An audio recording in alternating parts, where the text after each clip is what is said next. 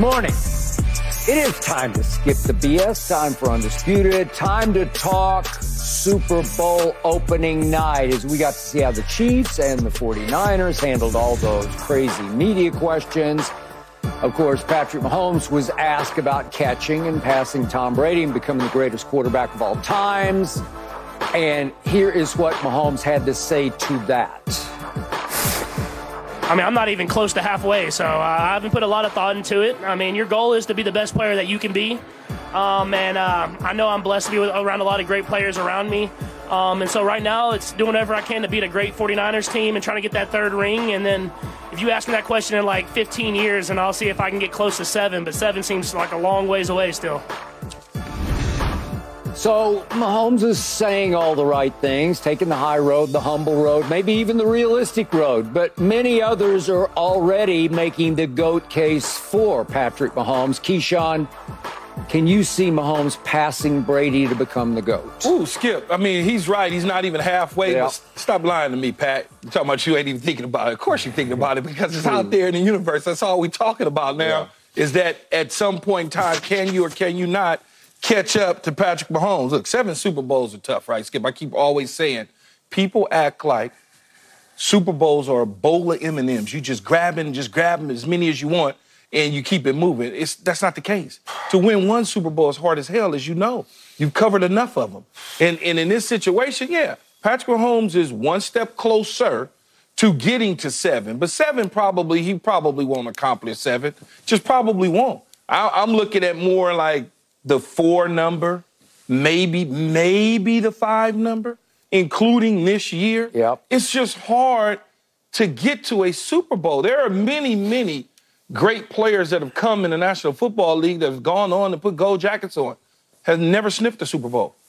Dan Marino played in the Super Bowl his second year, never seen it again.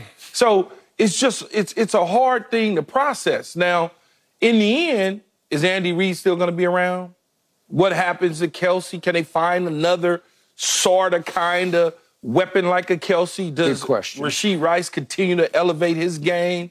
Do the other guys, MVS and all those guys, start to step up? Could Pacheco obviously take another step? Is the defense, is Spags going to get a job next year as another head coach opportunity? Like, you got to think about all the things that align themselves with that GOAT status and greatness. Tom Brady had one coach for the most part his entire career, right? He had basically the same system for his entire career. Whether he created it, Josh McDaniels, Charlie Weiss, whoever, but when you're in those situations, you can thrive. The moment that they start to crack a little bit, which means that people start to go in different directions because their careers evolve, you just never know what might derail the situation. But I think if he got to 4, he certainly is going to be in that conversation, Richard. No question. Obviously, he's on his way. He's been in the league 6 years, been to 6 AFC championships, been to 4 Super Bowls. So, I mean, there's nothing. It may not be easy for everybody else. For everybody else, you might be right, Key, where you're like, man, it's hard to get back to the Super Bowl. It just does not seem hard for this kid. I mean, the circumstances keep changing, the personnel keeps changing, the defenses change, and he keeps getting there. And you look and say, hey, he can't do it without Tyreek. Then he gets there without Tyreek, but he can't win it without Tyreek. Then he wins it without Tyreek, and he gets there again without Tyreek. And I just don't know what it is they're going to be able to do to stop him. If the defense that he gets keeps getting better, they're still young. They do a good job of paying the right people, not paying the wrong people, refreshing the cupboards when they go bare. You know, they had Tyrann Mathieu. Now they got Justin Reed in the secondary. They lost their great corner in Charvarius Ward. Then they got another great corner in Snead. You know, and they always wearing these random numbers, 38, 35. And then it's hard to even look at him and be like, man, he's strapping. I feel like if Snead was wearing like 24 or something, he would have been an All-Pro this year. But that's a story for a different day. But I do think that he's going to continue to be in the conversation. I don't know about eclipsing him because there's so much pageantry there. There's so much that Brady did during a time. He went against some really phenomenal defenses, some historic defenses, some historic teams, some historic rivalries. And Patrick Mahomes just doesn't have a rival like that. in his time. You know, we keep putting rivals in there for him, but they don't have anything accomplished. Like Tom had Peyton. You know, you got Aaron. You got all these guys that are getting MVPs and that are winning Super Bowls. Well, Aaron won one, Peyton won two. You know, guys that you could say, hey, okay, these are his rivals in these situations. But Patrick, there's nobody else winning it. There's nobody else. There's Patrick has won it, and Burrow hasn't won it. Josh Allen hasn't won it. Lamar hasn't won it. So it's hard to like put him in there right now until we see how the story plays out. Mm. All right, my turn. This whole conversation for me just gets silly. And yet, maybe I should disqualify myself. I'm a Brady fan. I always have been. I do not know him personally, so it's not a personal connection whatsoever. I'm just looking at the facts and the body of work. And to me, it almost smacks of that this question keeps rearing its head. It's like the Brady hate is still alive and well, or hell, that Brady jealousy, that Brady resentment. It's the whole internet age of who's got next, forget about the past. It's only about the present. We're all prisoners of this moment, and this moment belongs to Patrick Mahomes, as Richard so eloquently stated. He just keeps getting there. By hook or crook, he just gets there. He doesn't have time. He gets there. And I give you all of the above. But if we start looking hard at bodies of work so far, and Patrick's already got a notable one, I say that in 10 Super Bowls that Tom Brady played, not one time did he play remotely as poorly as Patrick played, ironically, against Brady in Patrick's second Super Bowl, when Patrick just had a bad game. He just stunk in that game. You can't show me one of Tom's 10 Super Bowls in which he stunk like that, played nearly that poorly. And that was a 31-9 loss. Obviously, it was at Tampa, so Tom got to play it on his home field, but it was still 31-9. It wasn't even close. And if you look hard at Brady's accomplishments in his 10, he actually played well enough to win all 10 of his Super Bowls. I can make the case because in the first Eli Super Bowl, he did his part, and then Belichick's defense couldn't stop Eli from going 75 yards for a touchdown in the final 2 minutes of that one. And if you recall the second Eagles Super Bowl, Tom threw for an all-time playoff record 505 yards and hung 33 on a top 5 defense and lost 41-33 in part because Belichick mysteriously, inexplicably benched Malcolm Butler in that game. I still can't get it through my psyche, but I believe that Bill cost Tom those 2 Super Bowls. And then the other one, the one that would be in question, was the second Eli Super Bowl, in which we came down to one throw late in the game that if it's caught, if it's completed, we're having a different conversation because I think they're going to go win the game at this point. If we could see it, it's the Wes Welker play. It wasn't a great throw, but it was a catchable throw. If you get 2 hands on the ball and you're a receiver of that caliber, Keyshawn, is it fair to say you should catch the football? If you get both hands on the football, does Keyshawn catch that football? Yes. Are you built like Wes Welker? No, you're not. You're, what's Wes, like 5'9" or 10, and you're 6'4". That's a very difficult catch for Wes Welker. Yeah. Tom put it in an area where only his guy could catch it, but, look, it's not Tom's fault. It's not Welker's fault. The play just didn't happen. Okay, I give you that. And but go what ahead, I'll Richard. say, what I'll say to combat that, Skip, and the point I would assume Keyshawn would make is that Bill also got him a couple. There was the 10-3 Rams game where his offense scored 10 points, and I don't hear you mention that, but that's a win for him. Okay, that's a ring for him. But he only scored 10 points in the game. I was going to let Skip just finish, Richard. Okay, but who had the touchdown drive in the fourth quarter to win the game? Who threw a There was great only one pass touchdown drive in the game, Skip. Okay. So you again, one touchdown drive. So you keep saying these numbers. You could talk about 500 in a loss, but you can't talk about one touchdown scored in a whole game in a win. And then you talk about the Malcolm Butler interception. You talk about there's a number of times where they got things done that it wasn't necessarily Tom's fault that they won, but he gets credit just like as he deservedly so. Time out. against the Legion of Boom, Tom Brady in the fourth quarter threw for 124 yards and 2 touchdowns, and he didn't get it done? And they got an interception at the 1-yard line, or he would have lost that game, Skip. So so again, if you could put it both ways, give him credit where it's due, but don't sit there and try to give him credit for things that didn't happen. Oh, he should have won this Super Bowl. He should have won. He won the ones he was supposed to win. He lost the ones he was supposed to lose. But don't try to take away what Patrick Mahomes is doing. Quarterback of the Philadelphia Eagles when you throw for 505 and put up 33, and that's Brady's Skip, fault? nobody cares about what you do in a loss. You know what happens, though, Skip, in situations? What? You know what happens in situations where backup quarterbacks or backup players, they empty the kitchen sink. They just empty it out on you, and they come with Philly, and plays like that you may never have seen them run before, and all of a sudden it catches you by surprise.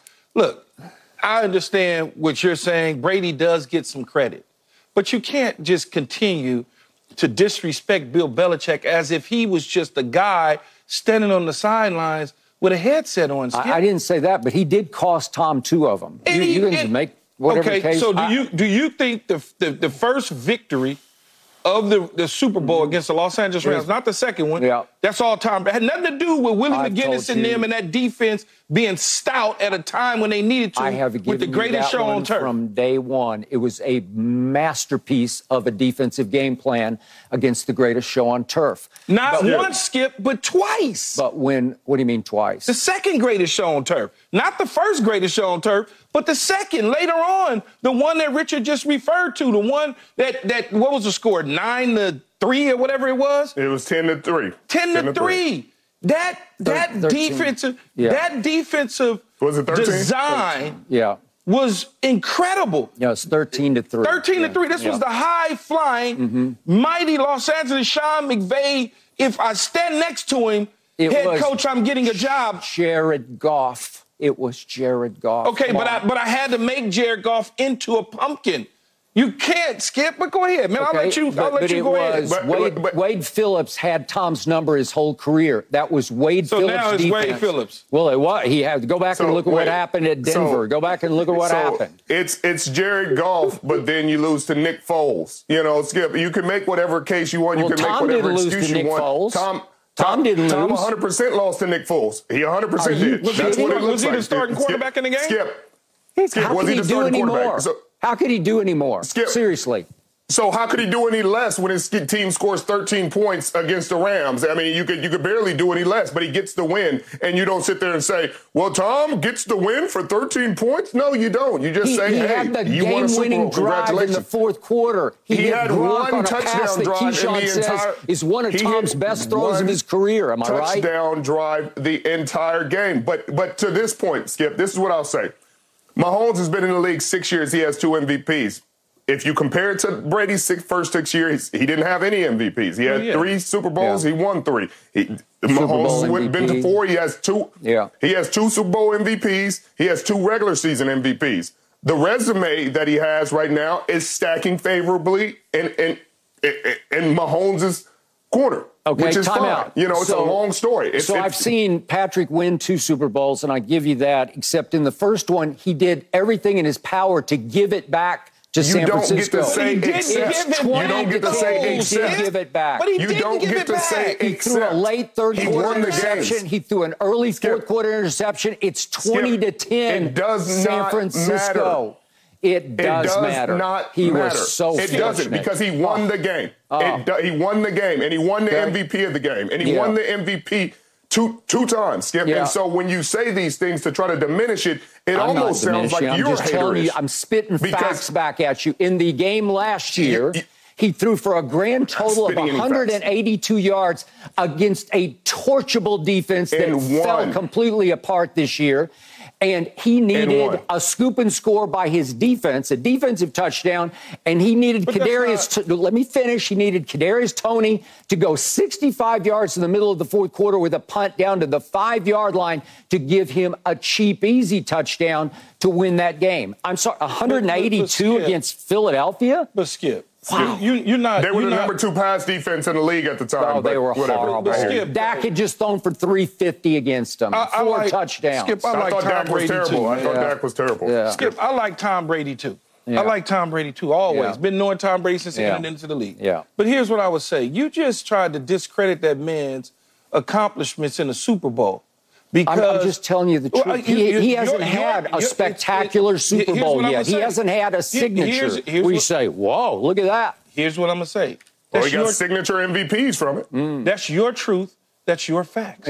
It's now everybody's. now if I want to break down Tom Brady's Super Bowl in Tampa, okay, and look at his pedestrian numbers for Tom Brady in the Super Bowl, and I want to say the reason he won that Super Bowl is because of Todd Bowles in that defense. Yeah. That a blown coverage with Scotty Miller scores a touchdown. Like, if I want to just do all of that sort of stuff, you're welcome to. Don't do that, though, No. because it's not fair. Okay, a win is a win is a win, no matter how you got it. So here's the ultimate irony of this. When we do the Jordan-LeBron debate, we're always at a loss because we don't know how it would have stacked up for Jordan to actually have played against LeBron James. But we did get to see twice in big playoff games Brady versus Mahomes. Yes. And at Mahomes' house Yes. at Arrowhead in overtime, Brady outdueled him because he converted 3 straight 3rd and 10s to win the game. He outdueled him, no question about it. Okay. Patrick Mahomes goes to the Super Bowl if D Ford toe isn't on the line. Okay. So we can play that game. I know, but Brady did outduel him quarterback to quarterback. And he's in his second year as a player in the National Football League, where Brady's like in his 18th year. All right. And yet in the Super Bowl, they go head-to-head, and Patrick just stinks. And Brady didn't have a great game, but he had a way better game than Patrick did. And Patrick didn't have his tackles. Brady had a better defense. Brady had a better defense. Patrick Mahomes had me and you trying to block for him. Like, come on, Skip. The conversation isn't about statistics, man. The conversation is about... What I'm trying to figure out, I'm a total stats guy, Key. You know me. I'll take numbers. But at the end of the day, in this situation, Skip, we're talking about a kid in his first 6 years, got 2 MVPs, 2 Super Bowl MVPs, 2 Super Bowl wins, been to the Super Bowl 4 times, is currently in the Super Bowl, so we don't know what he's going to do in this situation. I'm hoping he takes an L. But what you're saying right now doesn't really compute. The plays that you hate on, like the play you're seeing right here in the Super Bowl where he completes a 3rd and 15 pass, and you're like, he's off his back foot and he's floating away, and he just throws up a floater and completes it. No-look and completes it. I hear you, but some of the greatest plays in the history of the game look like that. It look like prayers, look like miracles. That's what makes them great plays. And that's what changes trajectories of franchises and programs. And that's why he got the MVP of the game, Skip. Okay. So you can say what you want to say to try to revise history, but the history is what it is. I'm clearly, because you can't. I'm upholding it. But I'm trying to remind everybody that in 10 Super Bowls, Tom Brady averaged 304 yards passing in 10. Patrick Mahomes has yet to throw for 300 in any Super Bowl. He averages 246 for 3 Super Bowls. Okay, well, I'm just showing you quarterback to quarterback. If we're talking about who's better, man, I'll take Brady all day and all night, because in his first 6 Super Bowls in New England, he had game-winning drives in the 4th quarter overtime every time. He threw for 124 against you guys. He threw for 246 against Atlanta just in the 4th quarter and overtime. It's impossibly great. I need to see one of those from Patrick. Just show me one. I just need one. All he's going to show you is the rings, Skip. He doesn't have to. He's going to show you the rings, and that's all they're going to remember. He had to against Tom head-to-head, and he didn't. He was out there with a half a team. Oh, half a team. Brady had half an offensive line half the time. You look, the conversation is about, could he catch him as the greatest of all time? I don't know what that is, because some people would argue that Montana is the greatest of all time. 4 Super Bowls, no interception. Some people would argue that, depending on who you're having a conversation with. Some people has already, as you mentioned, opening up the show, have already decided that Patrick Mahomes is going to be the greatest of all time. Right. And some people say Brady is the greatest of all time. Okay. And yet, all I heard for years and years was, no, it's Belichick, it's Belichick. And then Brady gets dumped in New England. goes to Tampa Bay, where they were 7-9 the year before, and in a pandemic year, turns them completely around into a Super Bowl champion. And Bill, over the last 4 years, goes 29-38 in New England. So it wasn't all Bill. Whoever said it was all Bill? No one Everybody ever said. did. That's all I don't heard. know what the hell they talking about, Skip. Because nobody ever said it was all Bill. I heard it was 75% Okay, Bill. well, you hearing it from the wrong people that know what the hell they talking about. Okay?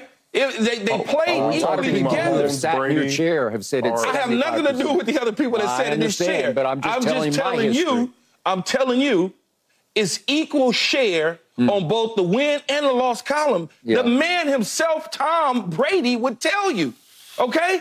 Not only that, he had help on the defensive side. You know, there were Hall of Famers and borderline Hall of Famers that played with him. Yep. That wasn't on his side of the ball. How did they become that? They became Hall of Famer, borderline Hall of Famers, because they dominated when they needed to. Willie McGinnis, all-time sack leader in the postseason, for a reason. For a reason. Yep. So you got to give everybody equal share. I do. You got to, man. I think Chris Jones is really good. I give him full credit for what he brings to that defense. You got to. I'm not saying this all Patrick Mahomes. Yeah. Nor would I say it's all Tom Brady. Andy Reid, man, Big Red. He's calling the plays and he's designing things to help Patrick Mahomes get open, Kelsey get open so they can catch the balls, and Rashee Rice be able to do what he needs to do in his first Super Bowl.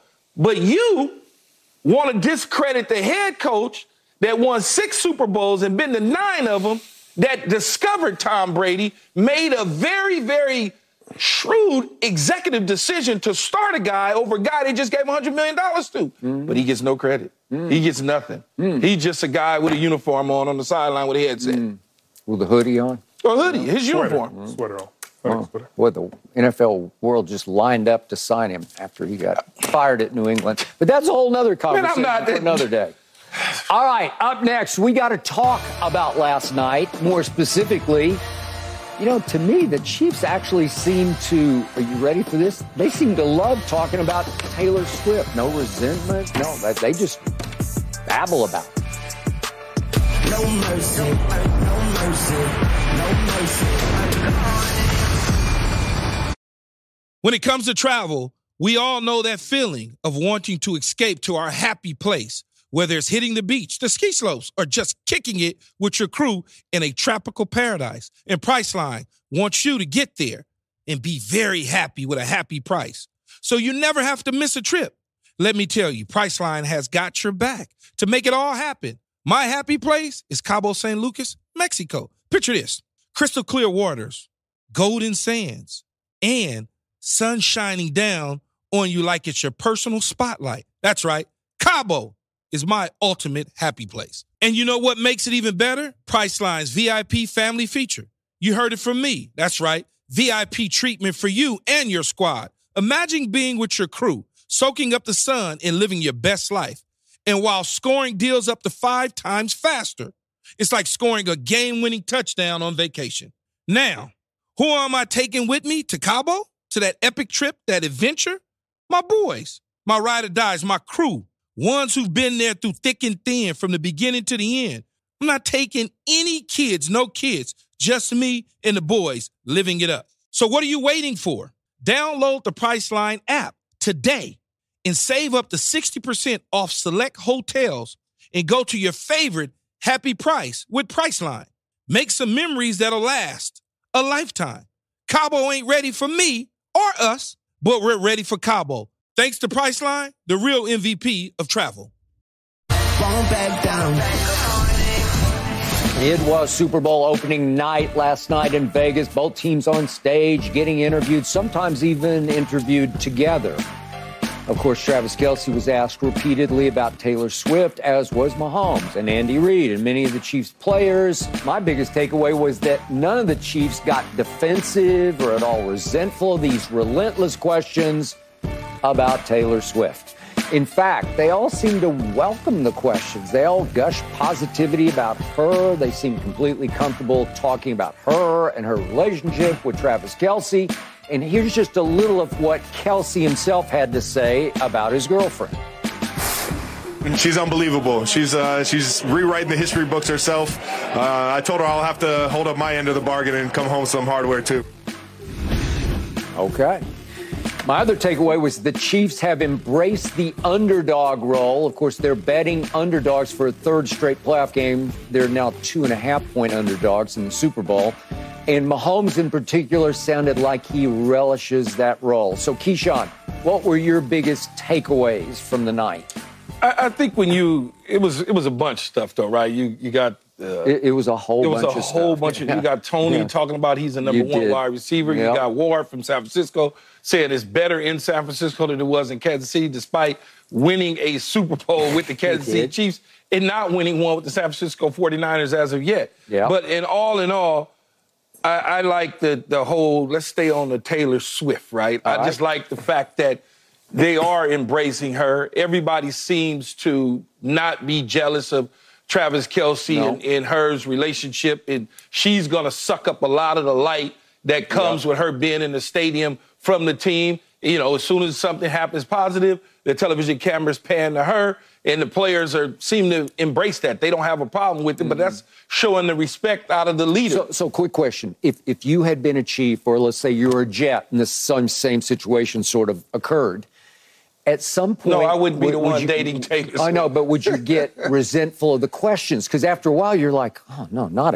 another one. No, because I've been around players that have dated celebrities along the way. Yep. And it's not as big as Taylor Swift, but you still got questions about what do you think about this person? Oh, that's cool. Yeah. It's not my business, so I really wouldn't care as long as they're taking care of their business like he's doing with his 11 for 11 against the Baltimore Ravens. Obviously, you mentioned earlier in the season, would it become a distraction to the team as this thing continued to evolve? And clearly it did not become a distraction because they're playing in Las Vegas in the Super Bowl right now. So there's no jealousy there. I just like the fact that they have basically accepted her as part of, and her Swifties as part of the Kansas City Chiefs kingdom. I think that's pretty cool. Mm-hmm.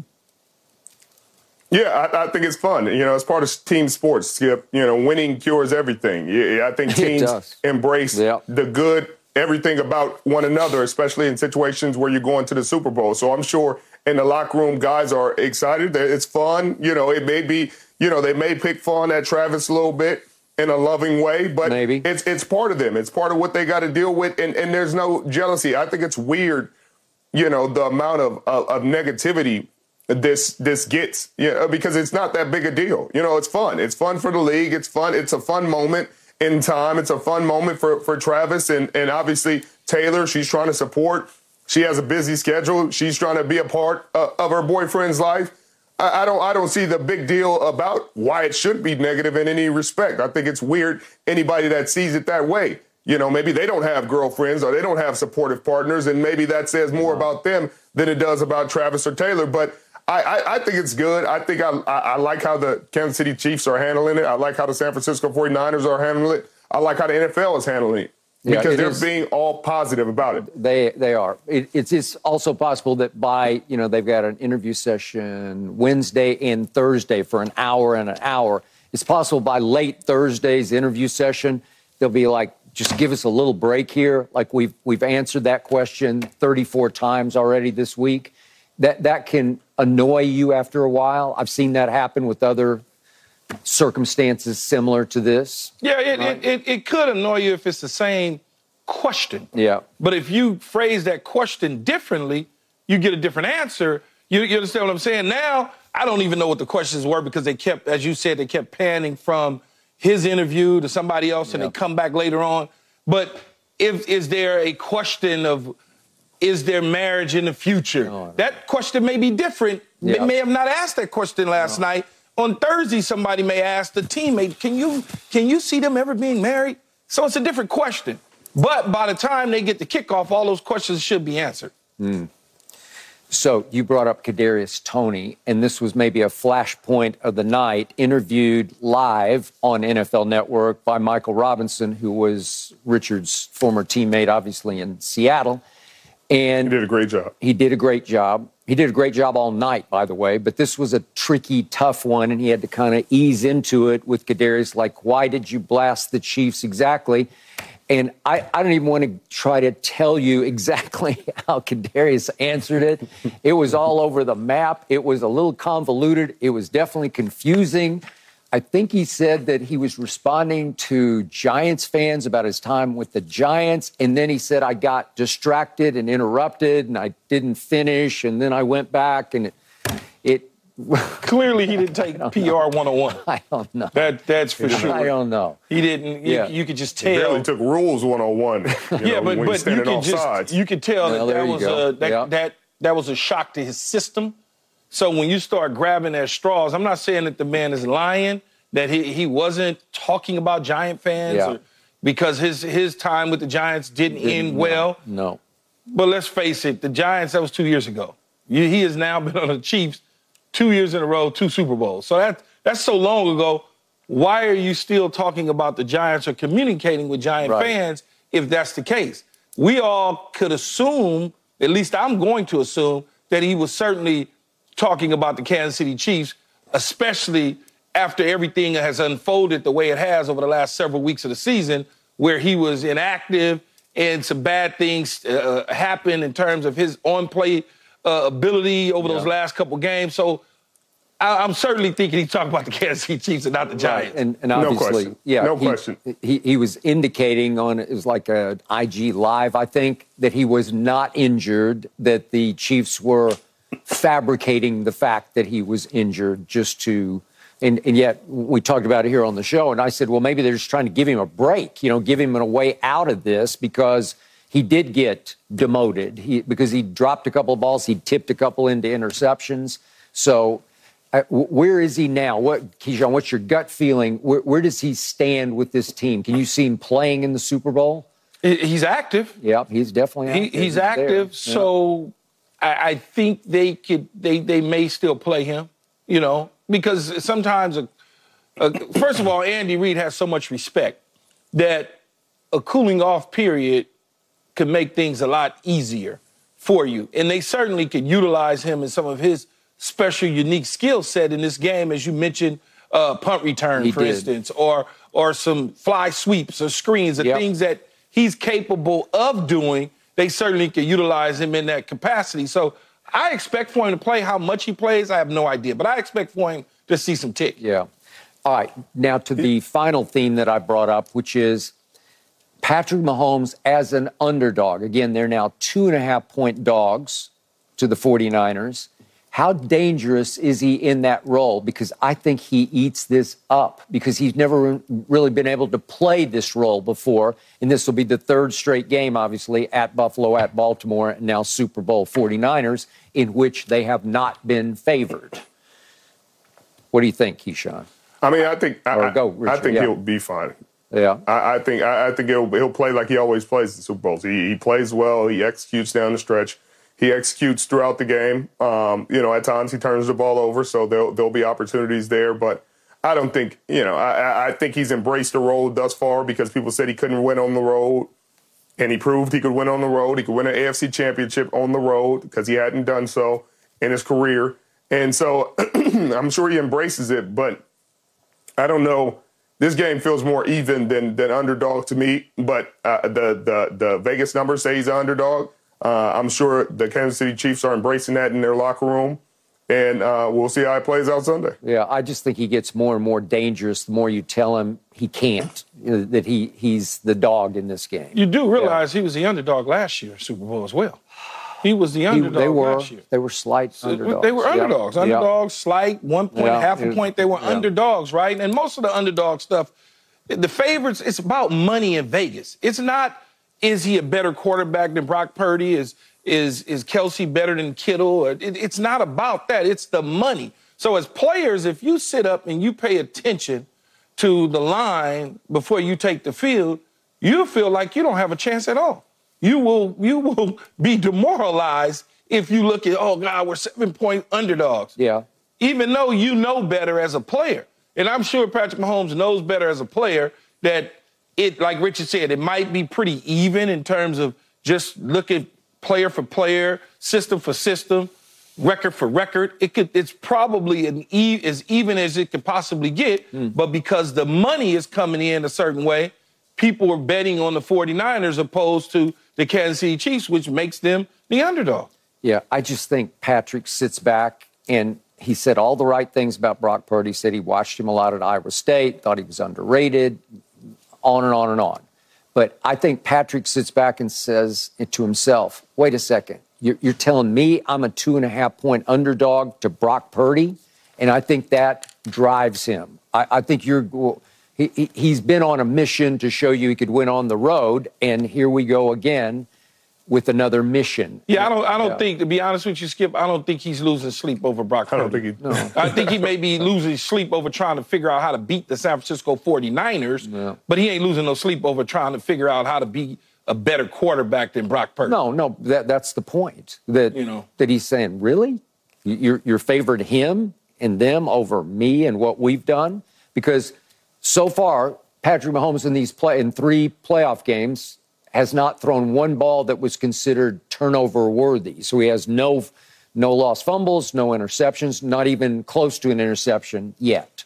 So that's why he would say, why am I the underdog in this game? Well, I think he knows if the conversation comes up, he knows that. But again, Skip, players don't sit around looking at the line trying to decide if we're underdogs or not, because I don't know. Andy Reid made a big deal about it last night. He kept bringing it up, and we are the underdogs. And because they kept asking him about it at some point in time. You got to respond to it. You have to address it. But I can tell you, they're not sitting around saying we're underdogs, because if you felt that way, you would walk out there and say, I don't even have a chance. No, I think it's the other way. I just think they're on fire about it. They were on fire at Buffalo and on fire at Baltimore. Well, they're on fire at Baltimore and Buffalo because they had to go on the road, and they're playing a team that everybody believed at home would get them in the Buffalo Bills, because the Buffalo Bills beat them earlier in the year. So they figured, we're going to cakewalk this thing. And they went out and took care of business. And then when you talk about the guy who's going to win the MVP and Lamar Jackson, the number 1 seed, everybody assumed I assumed that Baltimore was going to be in Vegas. And so because of that, players see it and they say, okay, well, we'll quiet that noise. All right. Up next, we got to talk about this. It happened, as it obviously was about to.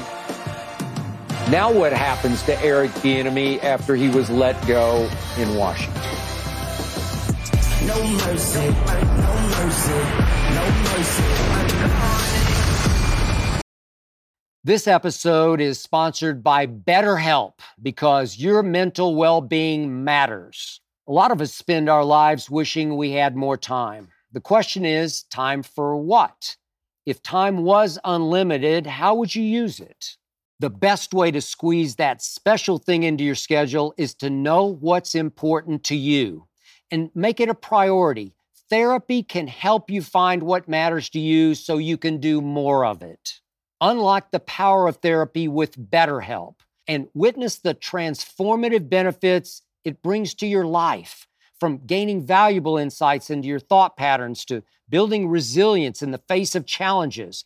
Therapy empowers you to navigate life's twists with confidence. BetterHelp offers a convenient online platform. It's designed to be flexible, fitting seamlessly into your schedule. With a simple questionnaire, get matched with a licensed therapist and switch therapists at no extra cost. Learn to make time for what makes you happy with BetterHelp. Visit BetterHelp.com/undisputedpod today to get 10% off your first month. That's BetterHelp, HELP.com/undisputedpod. Your mental health journey begins here. Back down. Yesterday, the obvious became official as Eric Bieniemy has been let go by the Commanders. As new coach Dan Quinn has hired Cliff Kingsbury, of course, to run the offense. So, Keyshawn, what's going on? Can you see Eric Bieniemy ever becoming an NFL head coach? I honestly think that the window, this opportunity in Washington has closed the door in the window, as sad as it sounds. And I just believe that. because his opportunity to get from underneath Andy Reid situation in Kansas City when he wasn't really getting the necessary credit for the things they were doing on offense, even though Andy Reid stated that he was part of calling plays and people just wasn't going to believe it. They were not going to ever believe it. But what happens in these situations, I continue to keep telling you, Skip, and I tell everybody all the time, if you take a bad job in a bad situation, it can derail you in a heartbeat as a football coach. He took a bad situation as an offensive coordinator because Sam Howell wasn't it.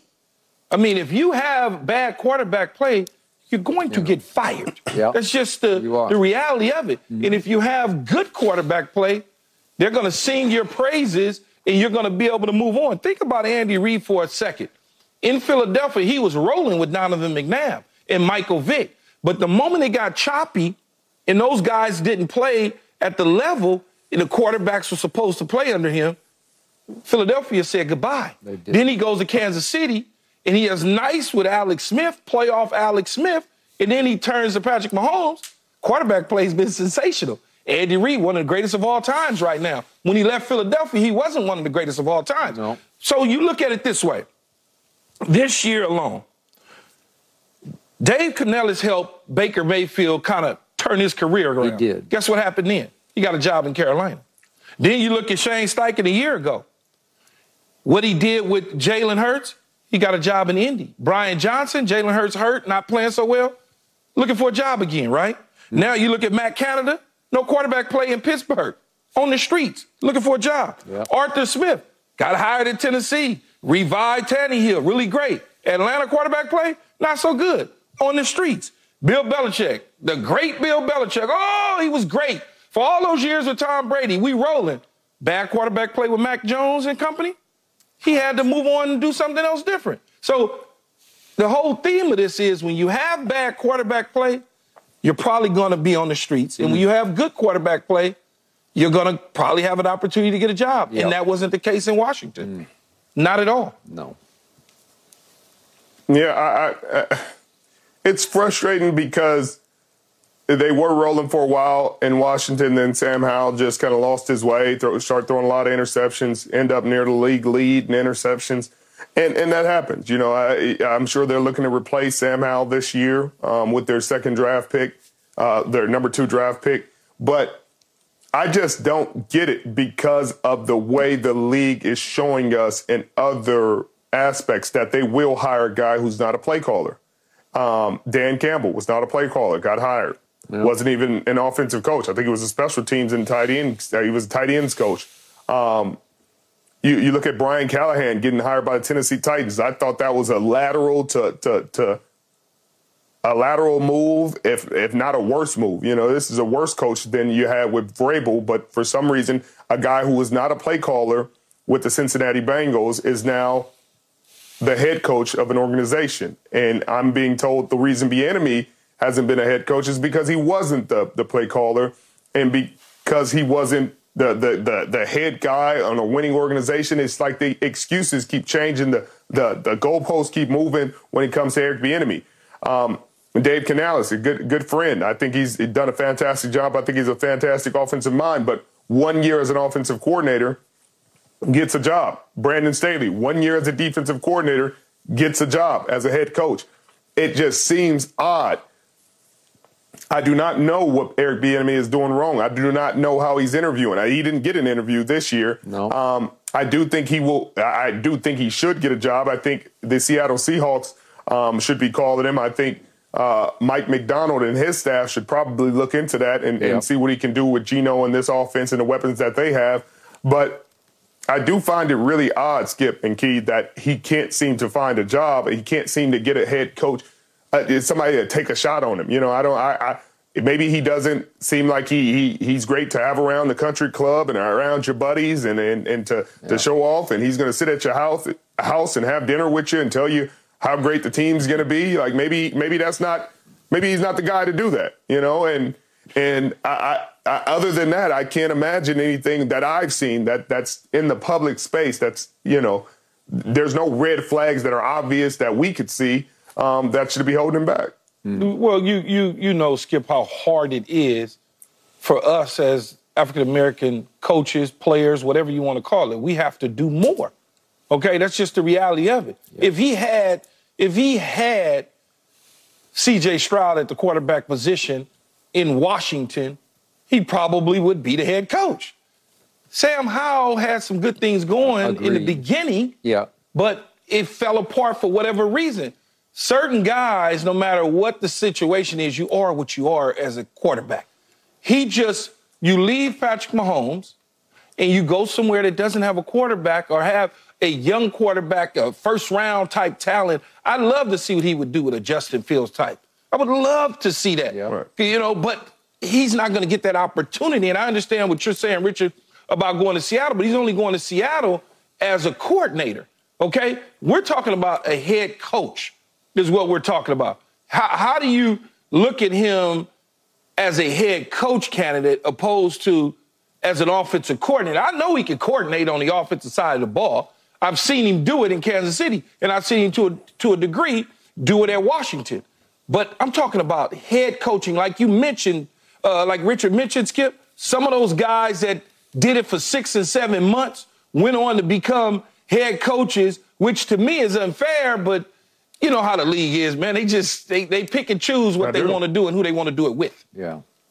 Right, and that's the concern is because nobody else has proven it. You know, there's probably 4 or 5 coaches hired in this cycle that haven't proved much of anything. No, you're right. Other than, you know, that and that's where Brian Callahan, that's one of the most odd hirings I've heard in a long time. I second that. Because I don't see the resume. You know, I don't see the resume. It's no offense to him. I just don't see the resume that says, hey, this guy will make a great head coach. In the National Football League, I don't see what he's proven. I don't see what he's done. Cincinnati hasn't necessarily been great the last couple of years. They went to that Super Bowl, but again, you're not calling the plays. You're not going out there and coordinating in first 15 and doing this every week. So even then, even if they were in Super Bowls and they were competitive, again, to Eric Bieniemy's point, he was in Super Bowls. He's coming off a Super Bowl, and they're saying, hey, you can't be a head coach because you didn't call the plays for a Super Bowl team, a Super Bowl winning team. Yep. And I'm supposed to sit there and say, hey, Tennessee Titans, you did a great job hiring a guy who doesn't call plays, and the offense that he's been a part of hasn't been the greatest offense in football. So what are we actually doing in the National Football League? Now they're saying Vrabel is too big of a human being and too intimidating to be a head coach. I mean, what like sometimes you scratch your head, like, who's running these organizations? Like, if that's the way you're hiring guys, hey, does he intimidate you? Too big. He's too intimidating. I don't know. Dan Campbell's what are we pretty good doing? sized. I was going to say Dan Campbell, Andy Reid, Kevin O'Connell, Gerard Mayo? No, Gerard Mayo. Kevin O'Connell about 6'9". Yeah. That was like what are we talking about? Yeah, like, by the way, that was your favorite anonymous quote from some NFL exec. Yeah, anonymous quote. Yeah, who was just surmising, well, maybe Vrabel's too big physically. He's too intimidating for front office types. God. Whatever. Okay. What, did he threaten him? Is that what you're saying? Yeah, I don't know. Okay, so Eric Bieniemy is now 54 years of age. And I'm with you, Keyshawn. My fear is that the time has run out for him because this league is all about appearances, reality, and sheepthink, and you're either hot or you're not. And right now, he's not hot. And to Richard's point, I would love to see him at least go to Seattle. If he could go places with Geno, that might put him back in the hot category. I don't think he's too old to be a head coach. I went through a long, tough time with Bill Walsh, who I got to know very well. But remember, back in the old days, this was really old, but he was 48 when he first got that job with San Francisco. I think he became the greatest coach of all time. That's just me, but I'm biased because I knew him so well. But I was in touch with him through job after job after job that he missed out on when he was the coordinator in Cincinnati. He must have lost out on, 6 or 8 jobs in a row, and it just seemed like it was 80 jobs in a row. And he finally got a shot at age 48, and he even looked older at that point than age 48 because he always looked older. He looked like a professor.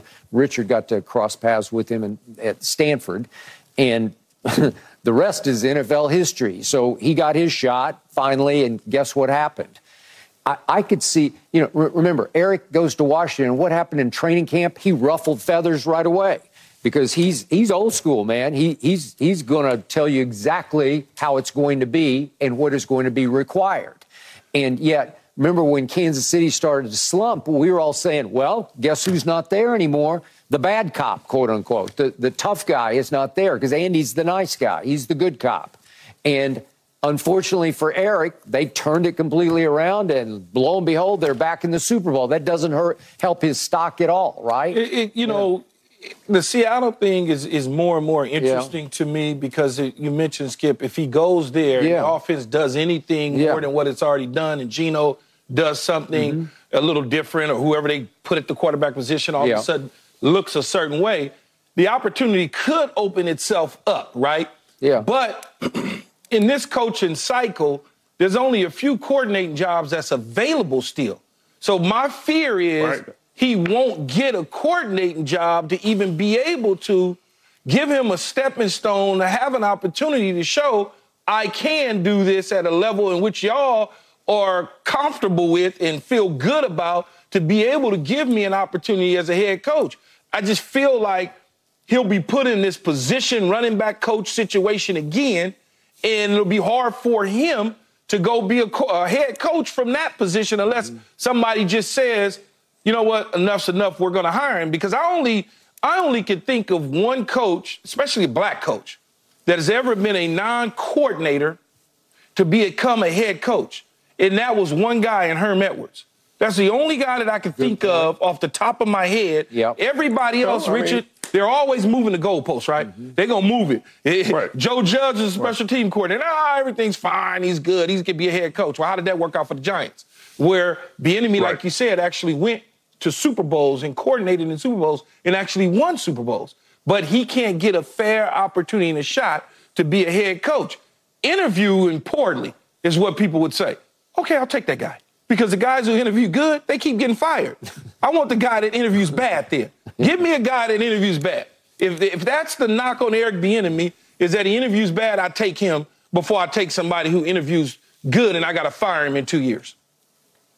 Yeah, it's frustrating because you hear every excuse and you can disprove them immediately. And that's why I say the Seattle job key, because there are very few coordinator jobs left. And I really hope they don't do that. I really hope they don't push him all the way back to a position coach. And the running back coach is dang near the worst position coach you could be, in terms of moving up the food chain. Quarterbacks coach, I think, is the one that would give you the direct shot back to coordinating, back to head coach, et cetera, et cetera. But if you just look down the line of coaches that haven't had the most success, that have been fired lately, you talk about the Josh McDaniels of the world, the Joe Judges of the world, the Brandon Staley's of the world. You talk about guys who just didn't have success. It looked a certain way early, and you're like, how did he get the job in the first place? Over guys that seemed more They interview great, man. You said what? Great interviews. But that's what I'm saying. I wish it was more transparent of a process so that people could understand, at least understand that these organizations aren't what you think they are. They aren't doing the research and all the due diligence that you think they are. They're really just saying, hey, this is my buddy, and I think he'd do a great job for you guys. And they're taking phone calls. They're not sitting here going through tape and scheme after scheme. Maybe there are a couple. There are a couple of great organizations, but there are only 10 or 12 organizations that are consistently competitive in the National Football League because some of them are run like mom and pop stores.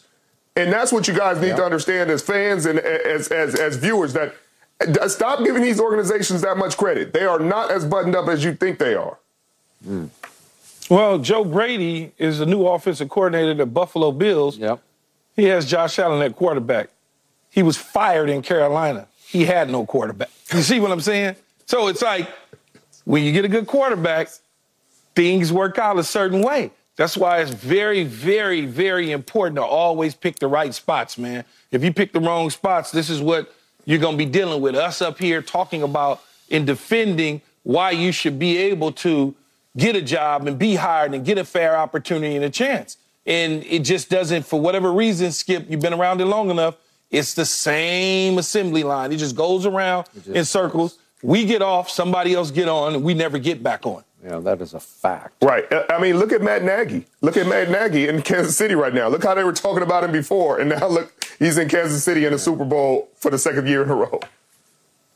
Okay. All we can do is Quarterback. we can wish Eric well. We can talk about it and try to keep it at the forefront and hope that he gets another coordinator job, that he could continue to try to prove himself as a head coaching candidate. All right, up next. Seahawks, go get it. Yeah, go Seahawks, go. 49ers reportedly are not happy with their college practice field in Vegas. Is this a big deal or no big deal? We debate next. No mercy, no mercy, no mercy. And now it's your turn. Hashtag Undisputed Live. Here we go with the first tweet from Rio Suave. Skip. 15 will be the GOAT when it's all said and done, and you will have to live with that. No, Rio, you will forever have to live with the untouchable greatness of number 12. And you know who I'm speaking What if Pat won 6?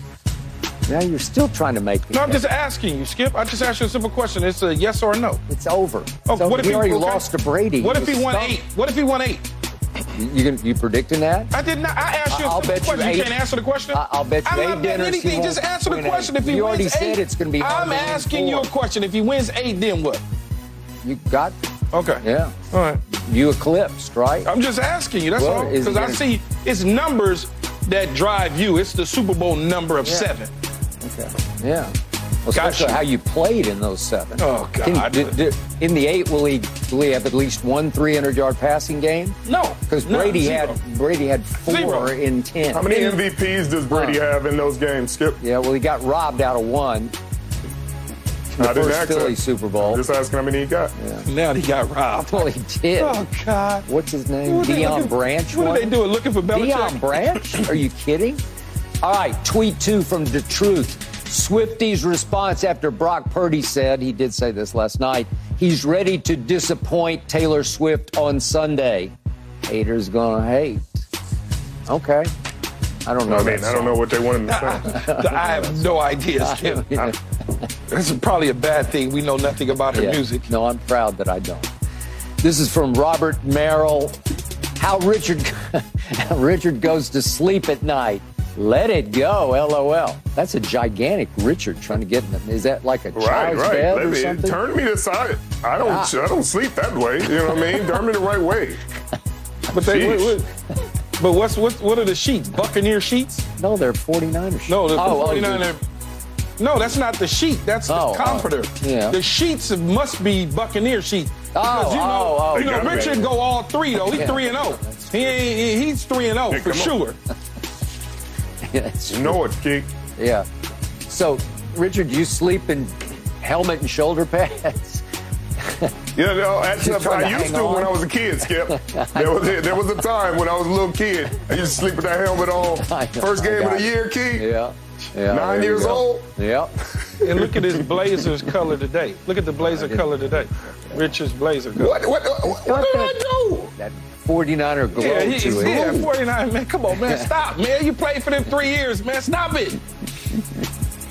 If I were a Seahawks fan, I would not be happy with this because I think he's got a little more Niner in his heart. I'm going to let you know something, Skip. Yeah. I could not care less. I believe that also. Okay, back to business because reportedly the 49ers, speaking of, are not happy with the condition of their practice field. Chiefs are practicing at the Raiders facility. Talk about strange bedfellows. But the Niners are at the UNLV practice field that was resodded last week. Okay, so Richard, you've been through this number of times. Big deal, no big deal? It's a big deal, and it's weird. And it's weird. And I thought this was weird initially because our first Super Bowl was great because it was in New York, so there was 2 NFL teams, so each team got an NFL facility. One team was at the Giants, one team was at the Jets. It worked fine. Yeah. Then we go to Arizona, and we're technically the home team, so we get to pick the facility, so we pick the Cardinals facility. The Cardinals reject that, Skip. They said, hey, we're a division rival. No. We say we don't want them in our facility. What? They have to practice at Arizona State. So we had to practice at Arizona State, which was totally weird. I don't understand. Didn't understand that at the time. Still don't understand it. Then I go with the San Francisco 49ers, and we have to practice at the University of Miami, which was fine. They had great facilities. But it is something about college facilities that is worse. You know, it's just not great facilities they're compared to what you're used to in the National Football League. Now, I'm sure they're, you know, in the SEC, if you're at LSU or you at Bama, you're probably pretty much at an NFL facility, so I can't argue that. But Richard, UNLV, they knew. Do you know if the Chiefs got to practice at the Dolphins facility that week before that Super Bowl? Yes, they did. Well, that's not fair. Although you said facilities were pretty good. Yeah, facility were fine, but that's the weird part about this, and that's the part the league is going to either have to correct or they're going to have to stop having Super Bowls there, because when you're a Super Bowl team, you're forced to use these facilities. You're forced to use whatever the NFL puts you at. If they put you at UNLV, that's what you got to use. So it isn't a mistake on the 49ers' behalf, like they didn't do their research and they didn't go out and check these facilities. This is what they have to deal with. So it's the NFL's not doing enough to accommodate or have a plan B for them to fall back on. Like, hey, the field is flooded.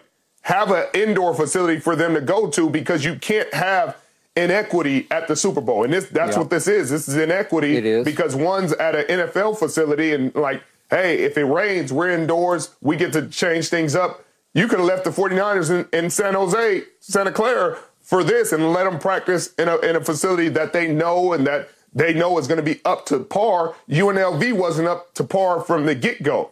And so you're going to have to start thinking about only having the Super Bowl at places that have two NFL teams or that have facilities that could house NFL teams, like New Orleans or LA with two NFL teams, New York with two NFL teams.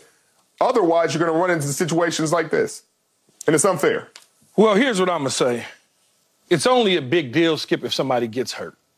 Okay? Then it's a big deal. Yeah.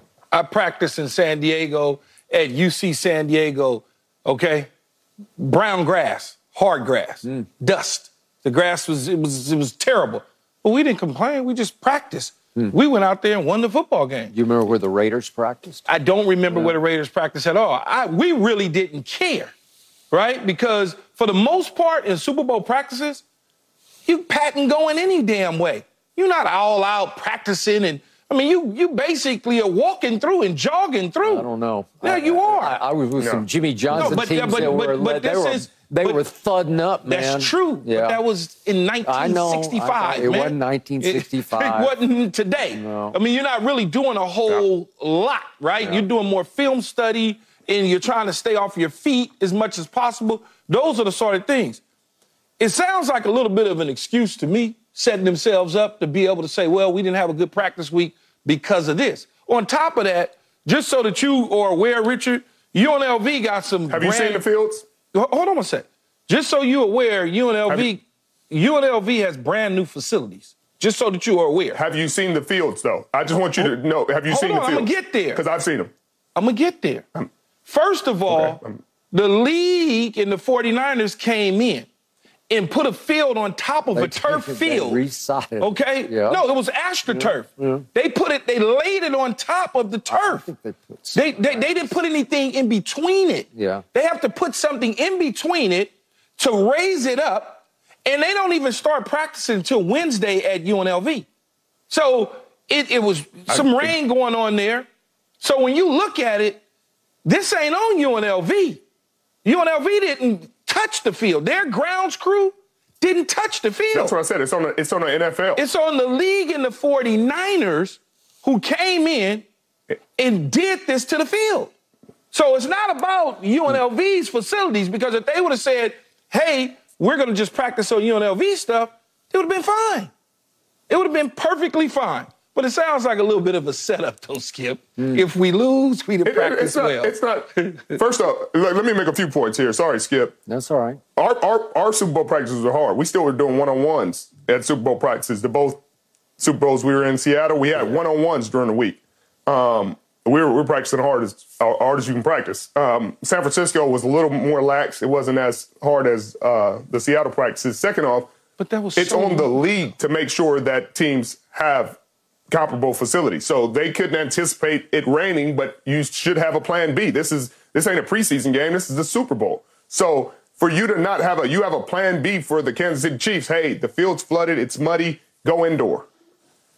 But the other team, you have no plan B for. That is where it's concerning. It's no excuse. The game is going to go. The team that wins is going to win. It's going to be no excuse at the end of the day. But at the Super Bowl, if you're not getting the presidential treatment at the Super Bowl, then what are you doing as a league? Because you earn the right to be here, and you're telling me they earn the right to play on a muddy, terrible field. That just doesn't seem up to snuff with what the NFL standards are for just about everything else. And if you're treating Super Bowl teams like this, then what are we doing? They don't practice till Wednesday, man. I think the Raiders actually practiced. The Chiefs practiced at the Raiders yesterday. No, but yes. I'm saying I'm saying the 49ers, they don't utilize the field at UNLV until Wednesday.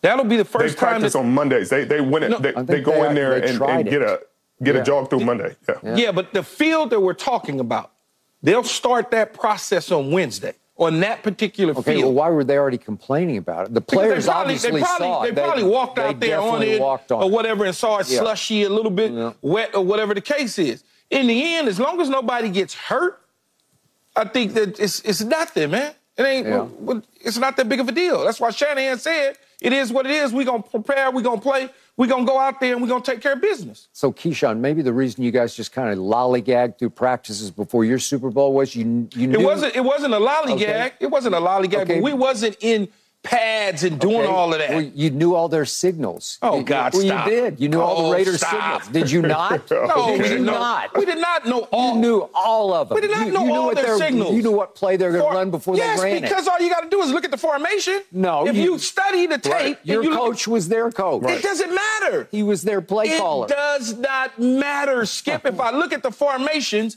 if I know Charles Woodson is 8 yards off and his hips are to the sideline, I know it's cover 3. Here's what they're getting ready. We already know what's going to come. Okay, that's but why we study the film. Your defense against their offense. They know the formation. When you line up in a 3-by-1, it's very easy. It's very easy for John Lynch to say, it's 3rd and 6 on the plus 35.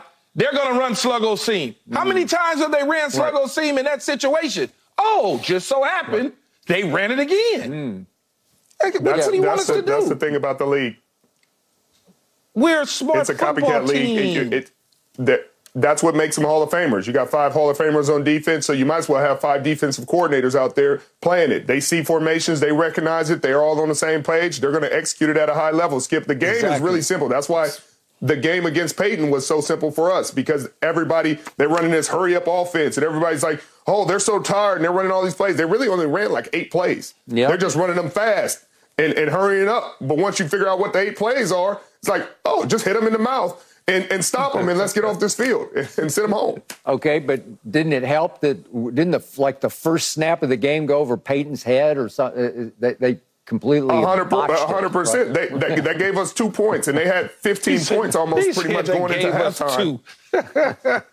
They gave us 2. Yeah, that was 2 points. Huh? No, but then they could have kept that. Y'all still would have beat them. But it went downhill from there. Right. That's what I'm saying. Okay, so we scored 9 as a defense, so I mean, we would have beat them either way. All right, so in the end, what the NFL is arguing is that their officials and the NFLPA officials went in last week and signed off on whatever this field is, soggy or whatever it is, or soft or squishy or whatever. If Skip, how something is last week under different circumstances doesn't determine how it is this week. It could have rained for 2 weeks straight. How it was on Monday of last week is different how it's going to be on Monday of this week. And that's why, again, there's going to be concerns and conversations that happen. To Key's point, if somebody does get hurt, knock on wood, we never want that. But could you imagine being the facility of a field? Like and the NFL isn't open to that kind of liability. Even if somebody got hurt, it's not like you can sue the league and be like, man, you put me in danger. You could have left us at our own facility and protected our players, but you're not. You're putting them on this terrible grass that you put over AstroTurf and not giving these guys a safe field to play on. And that's at the Super Bowl. You know, at a preseason game, you can say, oh, it's just a preseason game. Yeah. But this is supposed to be the Mecca. This is supposed to be the top of the top, and things aren't aligning that way. Yeah. So they asked Debo about it last night, and he said, ask Kyle. Then they asked Kyle about it, and he said, ask Debo. So they were just sort of shirking responsibility because they didn't want to have to blast the NFL on the big showcase night. All right. They didn't do it right. They could have got the field perfect, but it is what it is, as Kyle said. Remember the field last year, where were we? In Arizona. It was horrible, yeah, right? they had to change a lot of cleats. Oh, it was horrible. All right, up next, let's get back to the NBA. Haven't talked about it yet, but LeBron says he will have no input into whatever decisions the Lakers make at trade deadline. You buying that? No mercy, no mercy, no mercy. As we celebrate Black History Month, I like to celebrate Muhammad Ali. Muhammad Ali had a famous quote, "Float like a butterfly, sting like a bee. Rumble, young man, rumble." Muhammad Ali taught me so many different things. He taught me to fight for things I believed in. He taught me to treat others with respect and love, no matter color, race, size. Muhammad Ali will always greatly be missed. The one thing he also taught me and inspired me to be is be a true champion. He talked about he wanted to be the champion the way he wanted to be it, not like the people wanted to be. And that's one thing Muhammad Ali's taught me, and I always remember that. Rest in peace.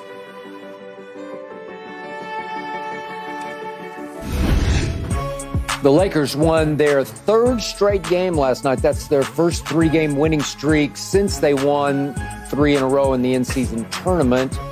Just a week ago, they were 7-19 on the road. Now they've risen to 10-19 as they held off Charlotte last night in Charlotte. But they're still stuck in 9th place in the West at 27-25 with the trade deadline looming. LeBron James, of course, was asked what he would like to see the Lakers do, and this was his answer. It's not a question for me. I love what we have in the locker room. That's all I worry about. I don't get caught up in that. We're going to go out and prepare ourselves, every single night, what it is, no matter who's out on the scene, no matter what. So it's my job, it's AD's job, it's two captains to make sure we keep the main thing, the main focus is now, Thursday's game. So, Keyshawn, LeBron says that's not a question for me. Do you believe that he'll have little to no input into whatever the Lakers do or don't do at the trade deadline? Well, I think he will have conversations, what that input would be. I don't think he carries the same sway as he once did with front office and management with the Lakers. I just don't think that. I think that they want to pull back the reins from Clutch and Rich Paul and LeBron James making some major executive decisions on the roster. Now, he's a superstar, so you're going to have a conversation with him because you need to know, can he play with whoever you try to acquire, Absolutely. if you acquire anyone. Yep. But it won't be this go get him demand that we heard about for so many years with LeBron James. I think that for the Lakers, for the most part, I think that has kind of come to, a little bit of a halt. When you start to say, what's going to happen with LeBron James down the line? Yeah. And in the end, is LeBron James' noise that comes with LeBron is quieted down about players that he wants, right? We're not hearing that. What we are hearing, though, is LeBron on the trading block. Are they going to move LeBron? Is he going to opt in? Those are the sort of things, because if you go back and you look at the past, all the teams that he's ever been around, you heard LeBron wants this. They better go get this, because if they don't get that, this is what's going to happen, and then they go do something. We're not hearing that right now. All we're hearing about is LeBron still going to be here after Thursday? That's the big questions that come up. So that's why I say I don't know how much influence he's going to actually have in what they do. So do you feel like he and management are somewhat at odds for the first time? There's a little friction? Well, you got to think back to the Westbrook situation, right? He wanted Westbrook, what many people thought pushed hard for him. Many people thought they wanted to go in a different direction. They allowed him, I guess, to do what it was that he wanted, and it didn't work out. No. And as you Remember a year or so ago, G. Buss said, I've got to take control back of this organization and this team. And I think that's what she has been trying to do along with Rob Pelinka. So we'll see on Thursday, 5 Eastern time deadline? So we'll see. Yeah, I don't know. I think he's tired. I think he's frustrated. I think he's irritated. But he's a Mount Rushmore player, which is, obviously the greatest player during his time. And you don't move players like that. At the trade deadline, you don't move them mid-season. It's either before the season or after the season. You don't move LeBron James. You don't move Kobe Bryant. You don't move Jordan. You don't move none of them unless they want to be moved, and you don't do it at the trade deadline, because how many guys get traded at trade deadline go on to win championships? Have you ever heard of a guy like that? I've never heard of a situation like that. So I don't think he's going to ever be moved at the trade deadline. But I just don't see a piece that gets them over the hump, that is just like, oh, man, this guy is going to answer a lot of the problems and the issues we have, because they don't have a ton of issues when they play the game the right way. Then when they play the game the right way, they play with great effort. They play effort on the defensive end. They execute offensively. As LeBron said, as the rest of the team has said, they can beat anybody. But they just don't do that consistently. They don't play with consistent effort. They don't play with consistent intensity on the defensive end. So they then lose to teams they shouldn't lose to.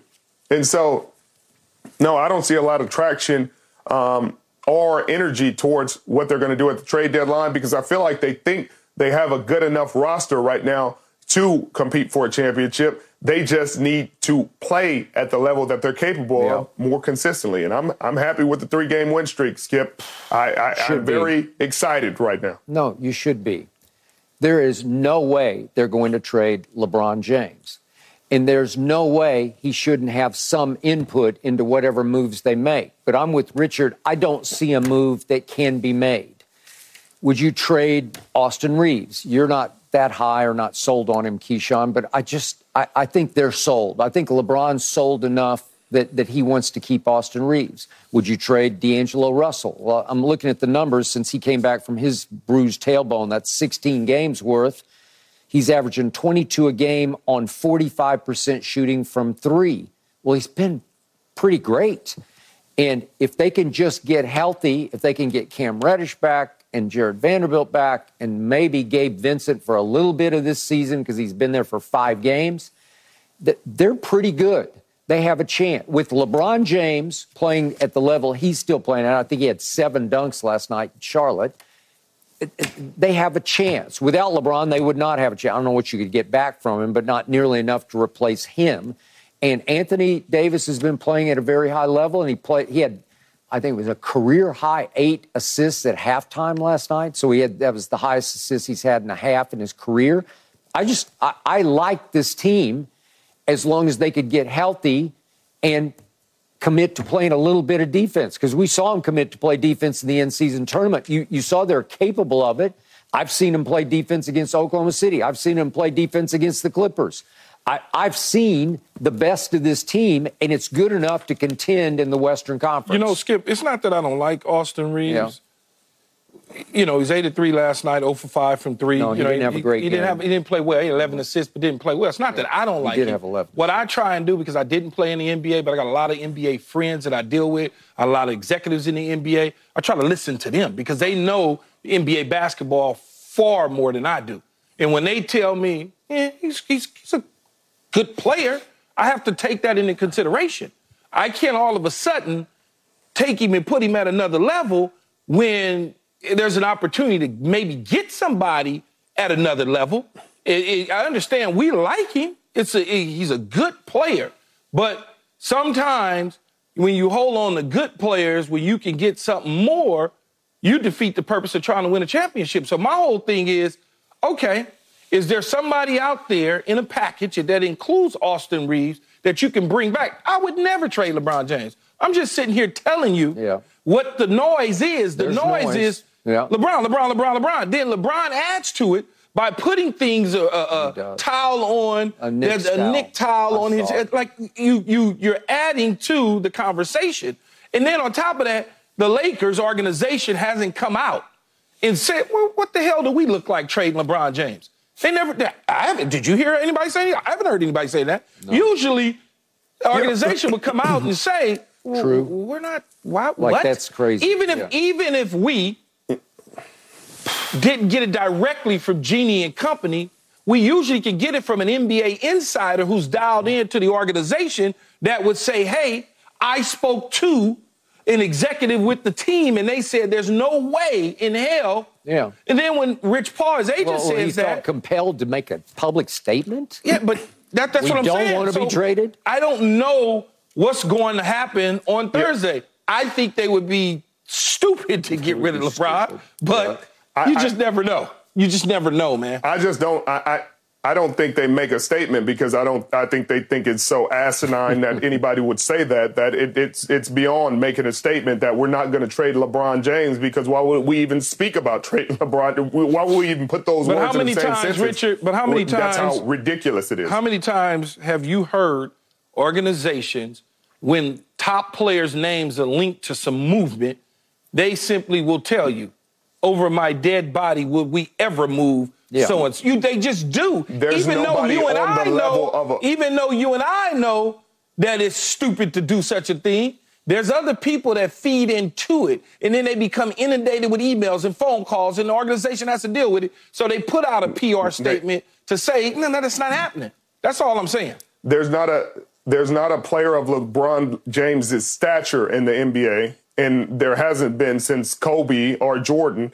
And so you don't need to. There's nobody to compare it. There's no situation to compare it to, because there's nobody to compare it to outside of those guys. And you're not going to hear about mid-season trades for Jordan, mid-season trades for Kobe. I think you heard speculation maybe one year when Kobe was really unhappy, and Kobe was like, man, I don't know if I'm going to be a Laker. But he was openly saying that I'm not going to be here very long. So if LeBron James was speculating, hey, I don't know if I'm going to be here next year, then I could hear them coming out with a statement saying, hey, we're not trading LeBron James. But I think they're not going to make smoke where there's no smoke. They're not going to entertain things that are really irrational. And so I'm with them. Don't entertain nonsense. Yeah, but we are in the business of following these athletes, Richard. And when LeBron James does some of the things that he does and says some of the things that he says, his agent a week ago said LeBron is not asking for a trade. And LeBron he's not on the trading block. This is from his agent, Rich Paul. Yeah. And in the moment that LeBron asked about his option, he's like, I don't know what I'm gonna do. He's adding to that speculation. He does. He's doing that. Then he takes and he puts on the Knicks towel. I don't know what all that means. Do I think LeBron wants to leave LA? No, I do not. But I don't know what it means. I have no idea what that means. Well, that's, as an organization, you just wait till Thursday. You don't have to answer any questions. You know what the result's going to be. We're not trading LeBron James. It'll be obvious Thursday. And so I'm with them. Putting a Knicks towel on when you're sitting at the Garden and all the towels in the locker rooms are Knicks towels, I mean, it leads to speculation, but it's nonsense. You know, y'all think he's going to be playing for the Knicks next season? I highly doubt it, but I mean, then if it happens, then you can say, well, we knew because of this Knicks towel. But he's always wanted to play. He's always wanted to play for the Knicks. I'm just saying what he said, man. I'm not making anything up. I didn't make the news. I'm just delivering the news. That's it. Look, LeBron has always sent passive-aggressive messages to management with little this and little that. The hourglass has run out. Time has run out on you. You better do what needs to get done. And yet, LeBron does deserve to have input because he has shown us over time. I think he has high basketball IQ as it relates to picking players, except the one swing and miss was on Westbrook, and I still don't get it because as soon as I heard it, I'm like, what are you thinking? He's high turnover, poor shooter. I don't know. I know he plays hard, and he's found that little niche as that 6th or 7th man coming off the Clippers bench. I got you. But they corrected that, though. They did. They corrected the Westbrook mistake. They did. And that was also LeBron's doing. He knew right away, no, we cannot survive with him as a starter on this team. So I hark back to the Jordan days, covered him in Chicago, And Jerry Krause, the GM, was famous for saying no to Michael. When Michael wanted a lot of North Carolina, like Al Wood, let's go get Al Wood. No, Jerry said no, he can't play. He doesn't fit here. Well, Michael went on to prove that he was simply the worst picker of basketball talent in the history of the league because he became the worst GM ever in his run, obviously, in Charlotte. And that's over.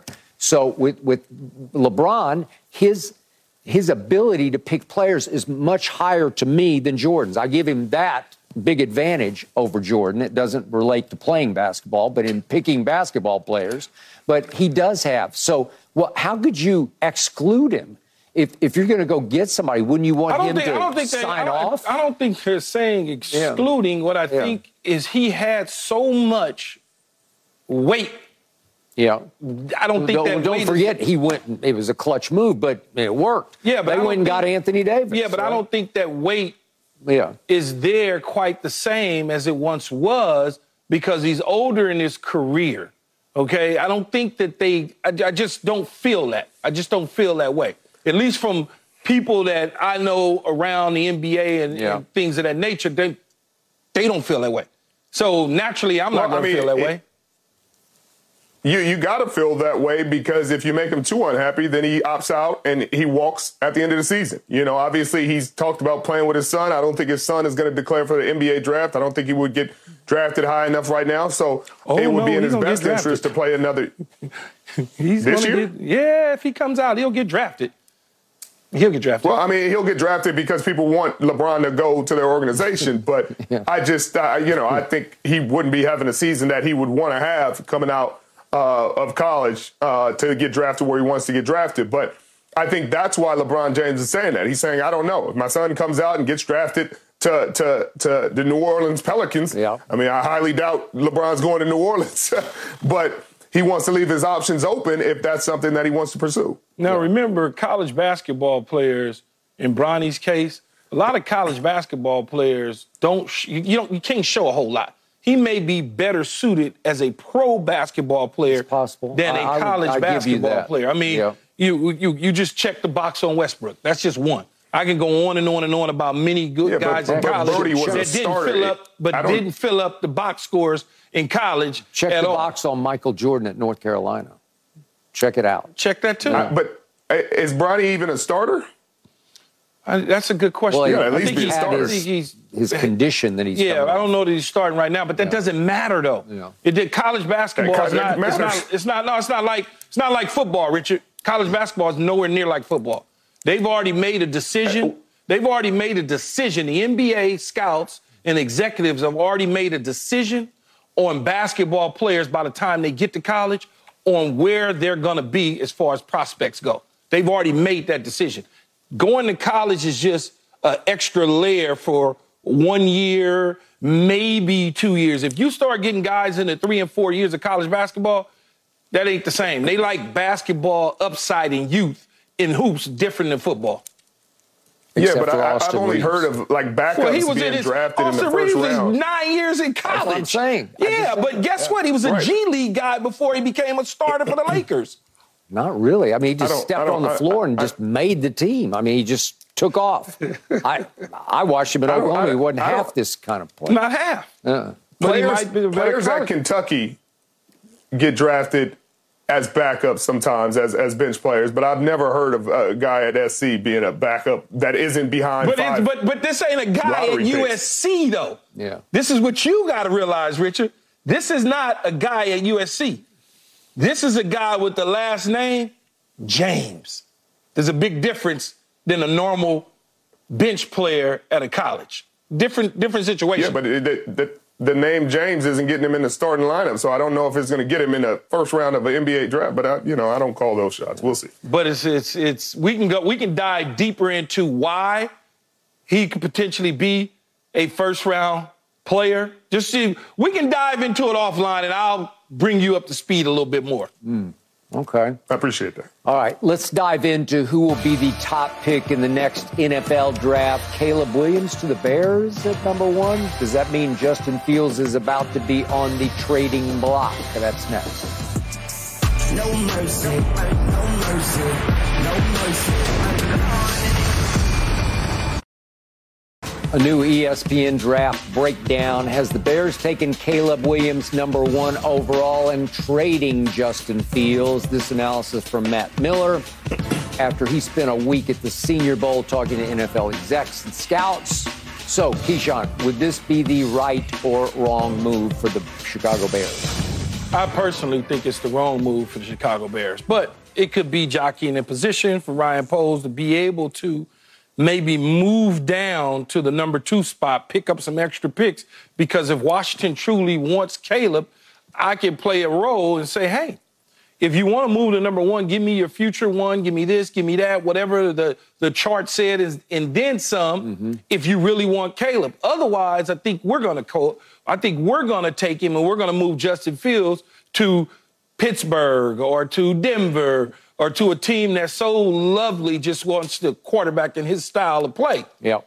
Because we really want to take Caleb.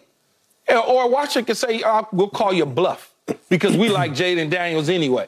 And so you're sitting in that position. The reason that I look at Justin Fields different than most people is I also look at his situation and circumstances and his surroundings. Okay, DJ Moore he just acquired last year.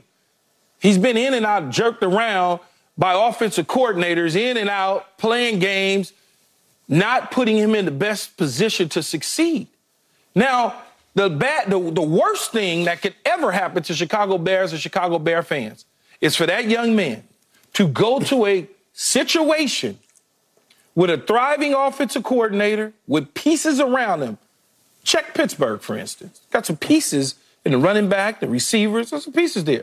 Or check Denver. Denver's got some pieces if they stay healthy on the offensive side. Now you all of a sudden look up and Sean Payton has his paws on Justin Fields.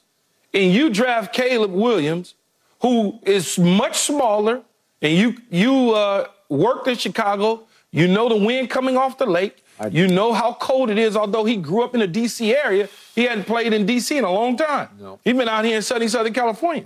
So his blood is really thin now. So you just got to spend a year in Norman, Oklahoma. But yeah, but even a year in Norman, Oklahoma, it gets a little cold, but it's not the same. No. And so when you look at everything in totality, do you really want to move on from someone that you never really gave an opportunity and a chance to at the quarterback position to draft something that is really relatively unknown? And another thing that I really don't like about quarterbacks is I always look at their top winning percentage against top teams. Caleb went to USC. I love him for coming to USC and winning the Heisman and almost getting us into the Final Four until we got blew out last year against Utah. And wasn't all his fault. He got hurt in the game. Other guys got hurt. But his lifetime record in college football over 3 seasons, he's 2-6 against top 15 teams. That's always a concern. It just is. That's one of those check boxes when you're evaluating quarterbacks. Okay? Do I want my quarterback to be as smart as anybody on the field? Absolutely. Is he as smart as anybody on the field? Yes. Is he athletic? All of those things. Okay? Is he one of those generational top 3 ever seen quarterbacks? Every single quarterback at the top of the draft is that. Think about it. Every year when a quarterback comes out, he's a can't-miss prospect. He made the throw at a combine. He's a this, he's a that. So if you draft him based on those sort of things, you certainly are doing Chicago a disservice if they take him. I mean, if you think about the quarterbacks picked #1 in the last decade or so, how many of them have went to Super Bowls or won Super Bowls? I think Burrow might be the only one. Matthew Stafford. Matthew Stafford was drafted a while ago. In the last decade. Yeah, he was drafted 20 years ago. But yeah. I mean, it's something like that. I think it was 2008, maybe 2007. Yeah, Joe might be the latest. And Jared Goff. Jared Goff is gone. Yeah. Joe Burrow is gone. But it's rare. And as of late, you've seen these and they both lost. Stafford's the only one that won out of that group. But I just don't see what people have seen. I see what you're seeing, Keith. I see you better hope the Utah defense isn't in the National Football League because he struggles with them tremendously every single time he sees them. It's like a different guy out there. His stats look different. His team usually struggles. His team loses to Utah every single time they see him. And he had 30 touchdowns, 5 interceptions. But to your point, when the competition level increases, when it gets to be, hey, everything is just about even, he doesn't usually win those games. And I know you see the resemblance to Patrick Mahomes and some of the stuff that he does, but if you go back 10 years, this stuff was the kind of stuff you would be red flags. You'd be like, oh, man, this is too cowboy. He's too cowboy out there. He's breaking the football rules. He's throwing across his body. He's throwing back into the teeth of the defense. He's on the run. He's always trying to make something happen. He's not delivering the ball off his initial read, hitting his back foot, letting the ball go. You know, these things used to be concerns, and they're still concerns to me. He's a 6'1" quarterback. Might only be 6 foot and some change. That's a concern. He's not. Yep. If he was 6'4", 6'3.5", 6'2.5", I'd feel better. But you're not seeing this the way I would see this to say, hey, we need to move off Justin Fields. This guy is light years better than Justin Fields. This guy is way better. He's a whole different beast than Justin Fields. That's not what I'm seeing. I'm seeing a guy that's comparable. You want to go? No, go ahead. All right. Caleb Williams will turn out to be better than Justin Fields. So if I'm the Bears, I'm going to take him. And I hear all the negatives or potential negatives you guys both talked about, and I buy them. I agree with them. I watched Caleb from the start, every snap at Oklahoma. I watched every snap he played for your team. And I also watched your defense that was coordinated or uncoordinated by the Grinch who stole football, who's no longer your coordinator. Thank God. And Caleb had to put up with that. He had to try to overcome that because it's going to be 55-54 every time you play, especially Utah. And look at the scores. And again, did they have Caleb's number? I don't know. He put up a bunch of points, and then he did get hurt in the conference championship game. Yeah, he got hurt. His hamstring, and he was limping around out there. And played well, limping. You know, he played pretty well because he is an elite playmaker. So to Richard's point about being a cowboy out there, he is. I got it.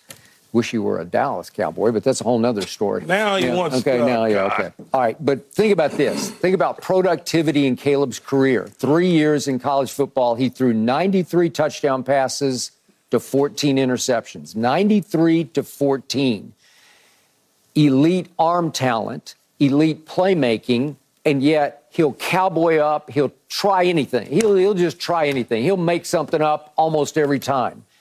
And yet he doesn't turn the ball over at a high rate because 14 picks to 93 touchdowns is pretty great to me. So to me, on it factor, playmaking, I'm going to take him over Justin Fields. I just think he's a better thrower of the football than Justin. He has a bigger arm than Justin, and I do. And yet, can he move like, listen, Justin is an elite runner. I mean, he's like a running back of a runner, where he was reminding me 2 years ago, it looked like Eric Dickerson out there. But Caleb can move too. What I don't know is if the Bears told Caleb, we're taking you one, would he try to pull an Eli Elway and try to just force his way out of town to Washington because he'd want to go home and play for the Commanders? I don't know. But if he does that, that's fine. Here's the problem, and I want everybody out there to stop saying Cliff Kingsbury coached Caleb last year. Cliff Kingsbury did not coach Caleb last year. This guy named he Lincoln was standing on the sideline, talking to him. So stop saying he coached him because he did not coach him. Lincoln Riley coached him. He just did. That's the truth. He's been with Lincoln Riley for 3 damn years. Absolutely. I wish people stop saying that. Now, to your question. Yes. Yeah, he could certainly, I could see Carl, his dad, and Caleb saying that they don't want to go to Chicago, and Chicago deciding that we don't want to draft somebody that doesn't want to be here, and therefore he falls into Cliff Kingsbury's lap. But here's what I would say.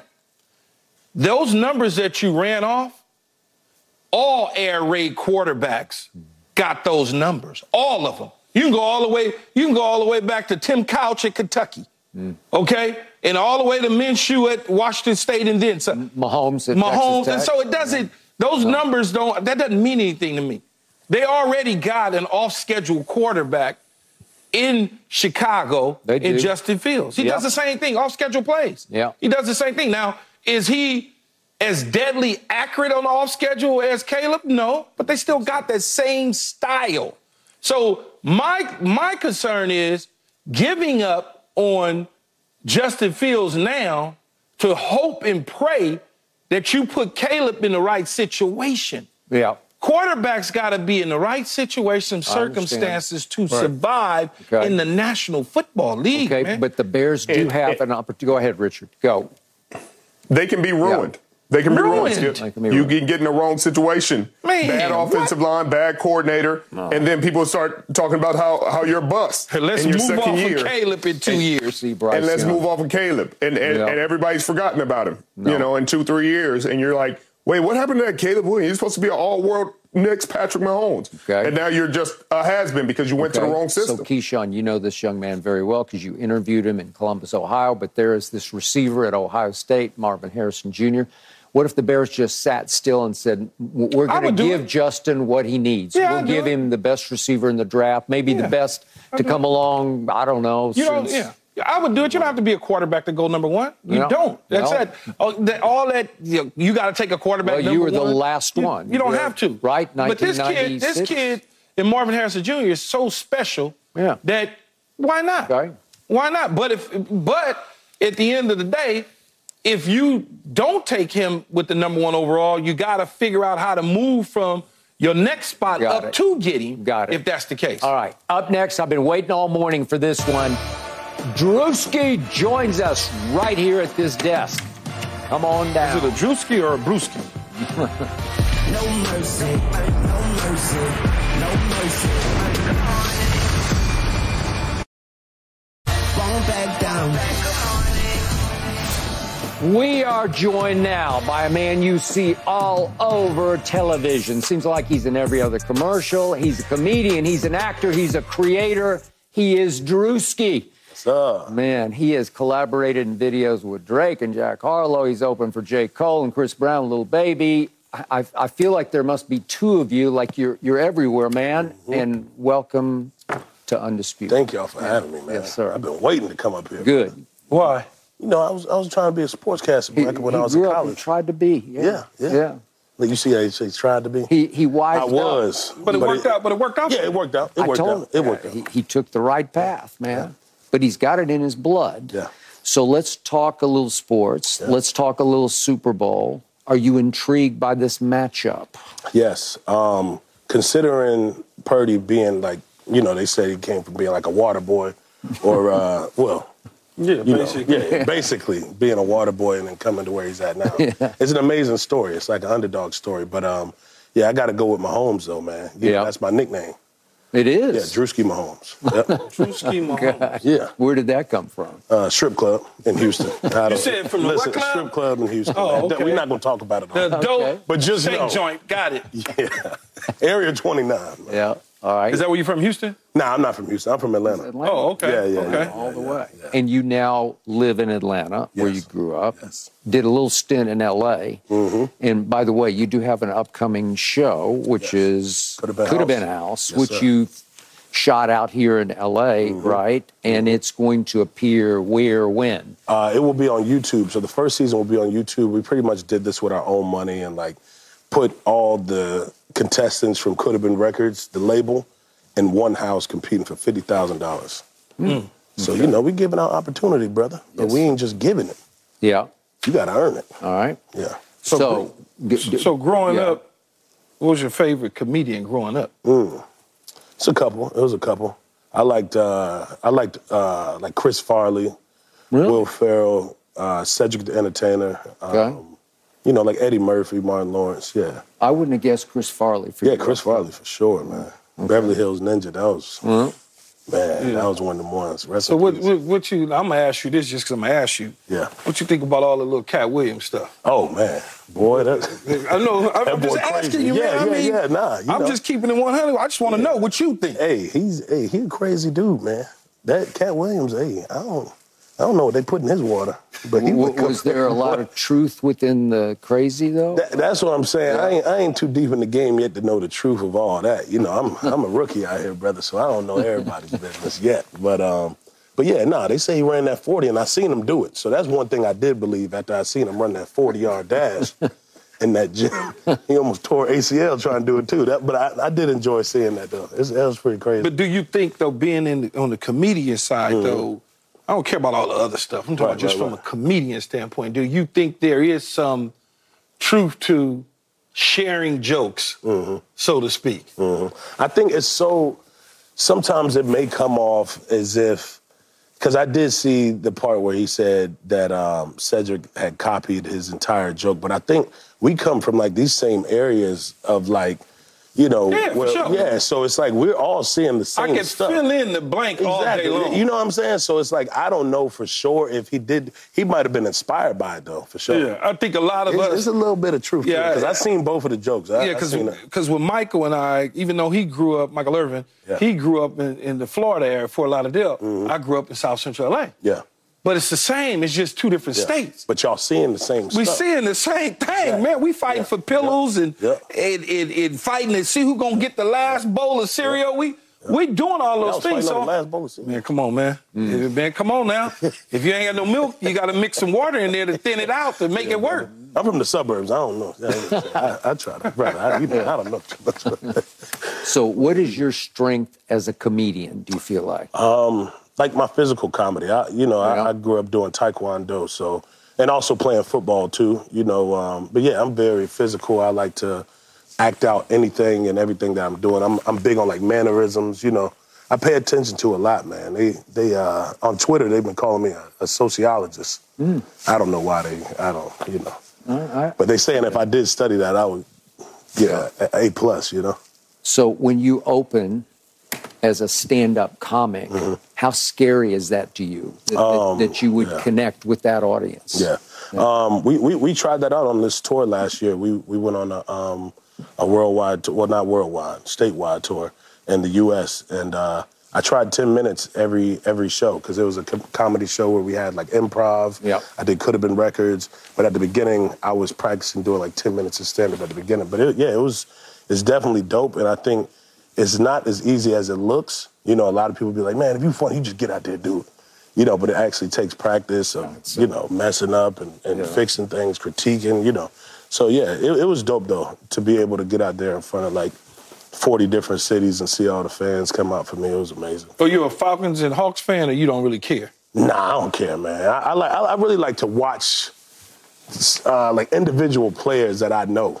I enjoy watching, like, let's say I'm friends with LeBron James, I'll go watch LeBron James play. But you don't have no rooting interest for the Hawks or the Falcons? It's up in the air, brother. You know, like, Trae Young is a good friend of mine, so I hung out with Trae in the offseason. We was working out. We was hitting these sand dunes out here. So, you know, I'll go and watch him play, but I'm not a big fan of the teams, though. I've never been, like, a team guy, you know? Yeah. Yeah, I mean, but I trained him to where he's at now. So if you want to talk Trae Young, I trained him to what he's doing. You help him with his three-point shooting? Yeah, you know, well, not three-point shooting, but his agility and his, you know, I'm good. I'm big on that. Taekwondo, huh? Yeah, Taekwondo, man. Master Kim. Dude named Master Kim. Yeah? Yeah. What degree did you get to? Well, you know, I got to black belt, but it's like the black belt with the white stripe. So it was like the beginner's level, and then I quit. Because once I got the black belt, they started talking about all this training and physical stuff. I had to say, hey, I was in it to get the belt, bro.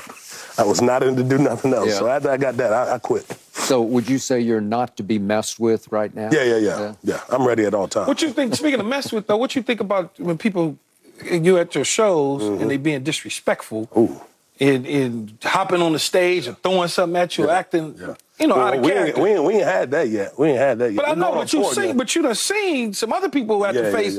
But when those obstacles come your way, is that the reason you putting the Taekwondo out there to let people know? I try to remind people, hey, don't do it. Hey, I don't need to put hands on you? Yeah, I put balls on you. Don't do it. Hey, I don't need the security. I got them with me, right? But I don't need it. So, you know. Yeah. Have you gotten any, from your jokes, have you gotten any backlash from people like, man, what the hell you doing, dog? Yeah. I think, well, before the tour, a lot of people were just pushing me to do it, like, you know, just in general, because, you know, in the comedy space, you aren't respected until you get out there on the stage, you know? So I think it was more of that than it was more of like the critiquing of the actual jokes. It was more so of like people just saying, oh, you ain't, you know, if you don't do it, you ain't nothing, you ain't nobody. So when we did the tour, it was like nothing else for nobody to say. It's like, yo, we did everything now. It's like, yo.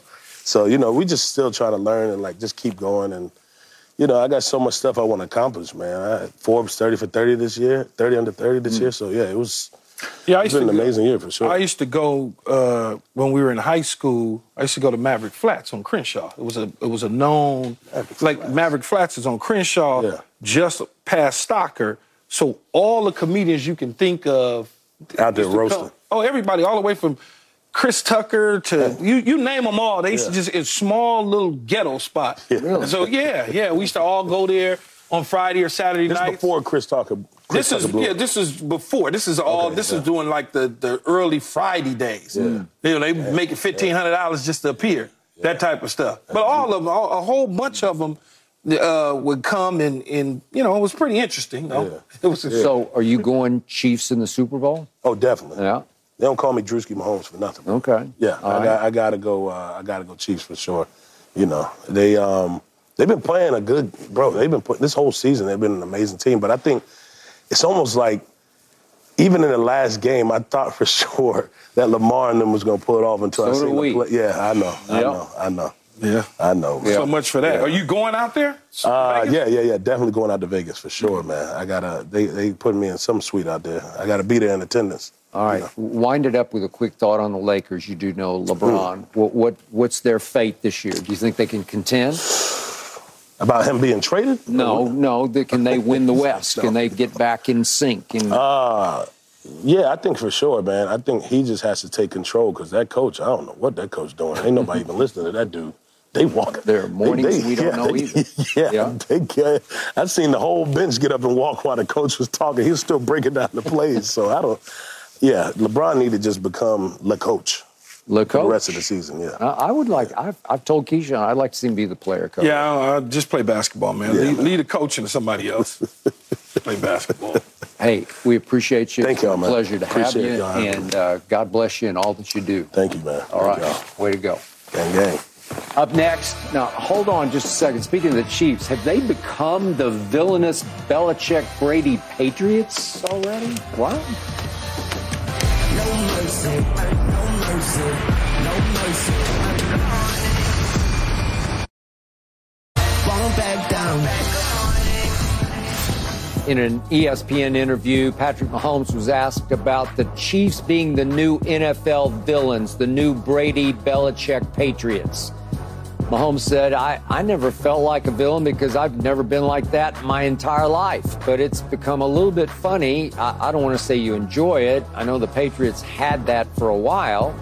Keyshawn, your reaction to the Chiefs being hailed now as the new NFL villain. I don't know if you remember or not, Skip, but just last week I just said on our show this is what was going to happen based on the Justin Tuck situation in terms of him standing in the way and trying to antagonize the situation, that there are going to be people that feel a certain way about a team that continues to keep winning in the Kansas City Chiefs in the quarterback of Patrick Mahomes. And there's a difference because Andy Reid is a little more, I would say, likable to the palates of those like you, Skip, opposed to Bill Belichick.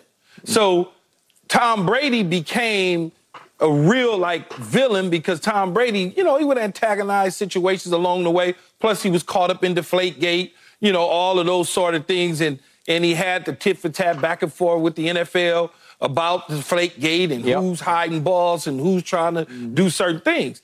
Patrick Mahomes and them organically kind of just, because they win so much, morphed into this villain of the National Football League, right? There's just this disdain for teams that are successful for long periods of time. And, hey, I'm with him. I'm like, whatever. At the end of the day, you've got to stop them, beat them, and show them that they're not the bullies on the block. And so far, in 6 years, people haven't been able to do that. Yeah, Joe Burrow beat them, but they wind up losing the Super Bowl. And then they wind up going right back to the Super Bowl and winning it. So it's like, they're in this New England Patriot kind of atmosphere, but at the same time, they don't come with the same sort of, I don't know, New England Patriot feeling. Yeah. Because one, up in New England, people already have a problem with the Boston area for all the obvious reasons. Yes. Then on top of that, you had the Spygate situation, and then you had Deflategate, and then you had this, we're better than everybody, we win a lot. So it was all these problems, but I think as Patrick Mahomes continue to keep putting that hardware out there, people are going to start to continue to dislike them more and more and more and more, especially around the NFL. Mm-hmm. Yeah, I think it's weird because they don't have that kind of aura. You know, the Patriots, the Patriot way, the Spygate, the Deflategate, you know, the Bill Belichick, the way he answers questions in the media, the way he's cold towards everybody, the way their team was perceived, the way their organization was perceived was cold. The empire, you know. There's Emperor Palpatine that is running the show. You know, you don't see that out of the Kansas City Chiefs. You know, you see Andy Reid is very warm and welcoming. Patrick Mahomes is pretty likable. You don't have the controversy behind. The most controversial thing about the organization is the Taylor Swift thing, and that's not controversial at all. No. You know, so you don't hear about Deflategate or cheating or them filming practices or doing anything that is not on the up and up. At least we haven't thus far. So I don't think it's seen in the same way. I think if you see them as villains, it's just being a natural hater. You know, you just don't, you know, most people aren't winners in this world. Most people are losers. You know, there are more losers than winners, unfortunately, in this world. So people get mad at people that win consistently. And so, you know, you just hate because you're like, man, I wish I was winning consistently. And that's the unfortunate part of the world we live in. I could understand the Patriots way and them kind of getting that rep based on some of the things that transpired and the way Bill Belichick has been and kind of how they are. You know, I think they embrace that. I really don't see that out of Kansas City Chiefs. You know, I see a team that has a bunch of likable guys. They got a likable coach. They got a likable quarterback. So if you see them as villains, it's simply because they're winning and have been consistent in the last decade. And if that's the case, then what kind of world are we in where you think winners are villains because they win? Good question. So I'm with Richard on this, Keyshawn, because I am lost on all the above, except for they win. They keep getting back and getting back and getting back to the Super Bowl. But Patrick Mahomes, I don't know him, but he comes across as a pretty likable young man. You know, he says and does all the right things for the most part. And Andy Reid is the all-time nicest nice guy coach that ever came down the pike, right? I mean, he is as beloved as any coach I can ever remember. He is the complete flip side to me of Bill Belichick. No scandals, as you guys point out. There's no Spygate, which was really bad. There's no Deflategate, which was arguably bad, but nobody could ever quite pin it down. But, Bill, there's no on to Cincinnati. There's no smug. There's no condescending. I don't know. What's to hate about this group except that they're in the Super Bowl again, unless you have burnout factor on Kansas City. But think about it, though, Skip. I alluded to this a week ago. You did. This is going to happen. Yeah, it's become a narrative, a theme. It's because in the minds of people, you know, when you get delusional, you're a delusional guy when it comes to the Cowboys. When you get delusional, you can't change one's mind on how they think about something. And people think, I don't want to like the Kansas City Chiefs. They'll make up in their mind whatever it is to dislike the Kansas City Chiefs. That's just the world that we live in, right? They'll say, they'll start to talk about Patrick Mahomes' wife is hanging out with Taylor Swift. Why did she get to hang out with her? I mean, you're going to get all of that hate, Skip. That's just the way people are. Comment as they were leaving the other day. There you go. You see what I'm saying? There you go. Yeah. Okay. But that's just like a sheep mentality, you know. And if that's hey, we're all sheep. We're together. So you know what I mean. Look at them, and they're not like us. So let's be mad at them and call them villains. The final point here is it's not like the Chiefs are 10-point favorites in this game. They're underdogs by 2.5 points. So it's not like they're prohibitive favorites and they're going to roll again in the Super Bowl, right? Yeah, the league wants next thing. The league wants Kansas City. Richard will be doing that on Sunday. See, the league wants the Chiefs to win. That's why they threw the flag. All right, up next, Klay Thompson benched again down the stretch. Oof. No mercy, no mercy. mercy. Won't back down. Klay Thompson benched again down the stretch of a Warriors game. Steve Kerr said it's not easy for a Hall of Fame player to deal with the injuries. It's never easy for any player getting older, but he's mentally tough. Keyshawn, how sad is this to see? Well, look, can he bounce back from this? Probably. Will he? I don't know. It's tough to watch because I know Klay personally. I worked with his dad for a number of years here in L.A. Yeah. It's hard to see, especially in a contract year. Oh, man. I mean, I think he's pressing a little bit, though, Richard. Yeah. Yeah, I would agree. I think he's pressing, but I also think he can get out of it. I think he's a mentally strong player, as Steve Kerr said. He's a guy that has been playing at a high level for majority of his career. He'll find a way to bounce back. This is just an unfortunate chapter in the story, but I don't think it's the end of it. I don't either, but when you go through the Achilles and you have the ACL and all of a sudden you're losing your three-point touch, at least for the moment, it's just so hard to watch because he's such a good guy and he's been such a great, unsung, underrated player for them, so crucial to what they were. And look at them now. They're struggling.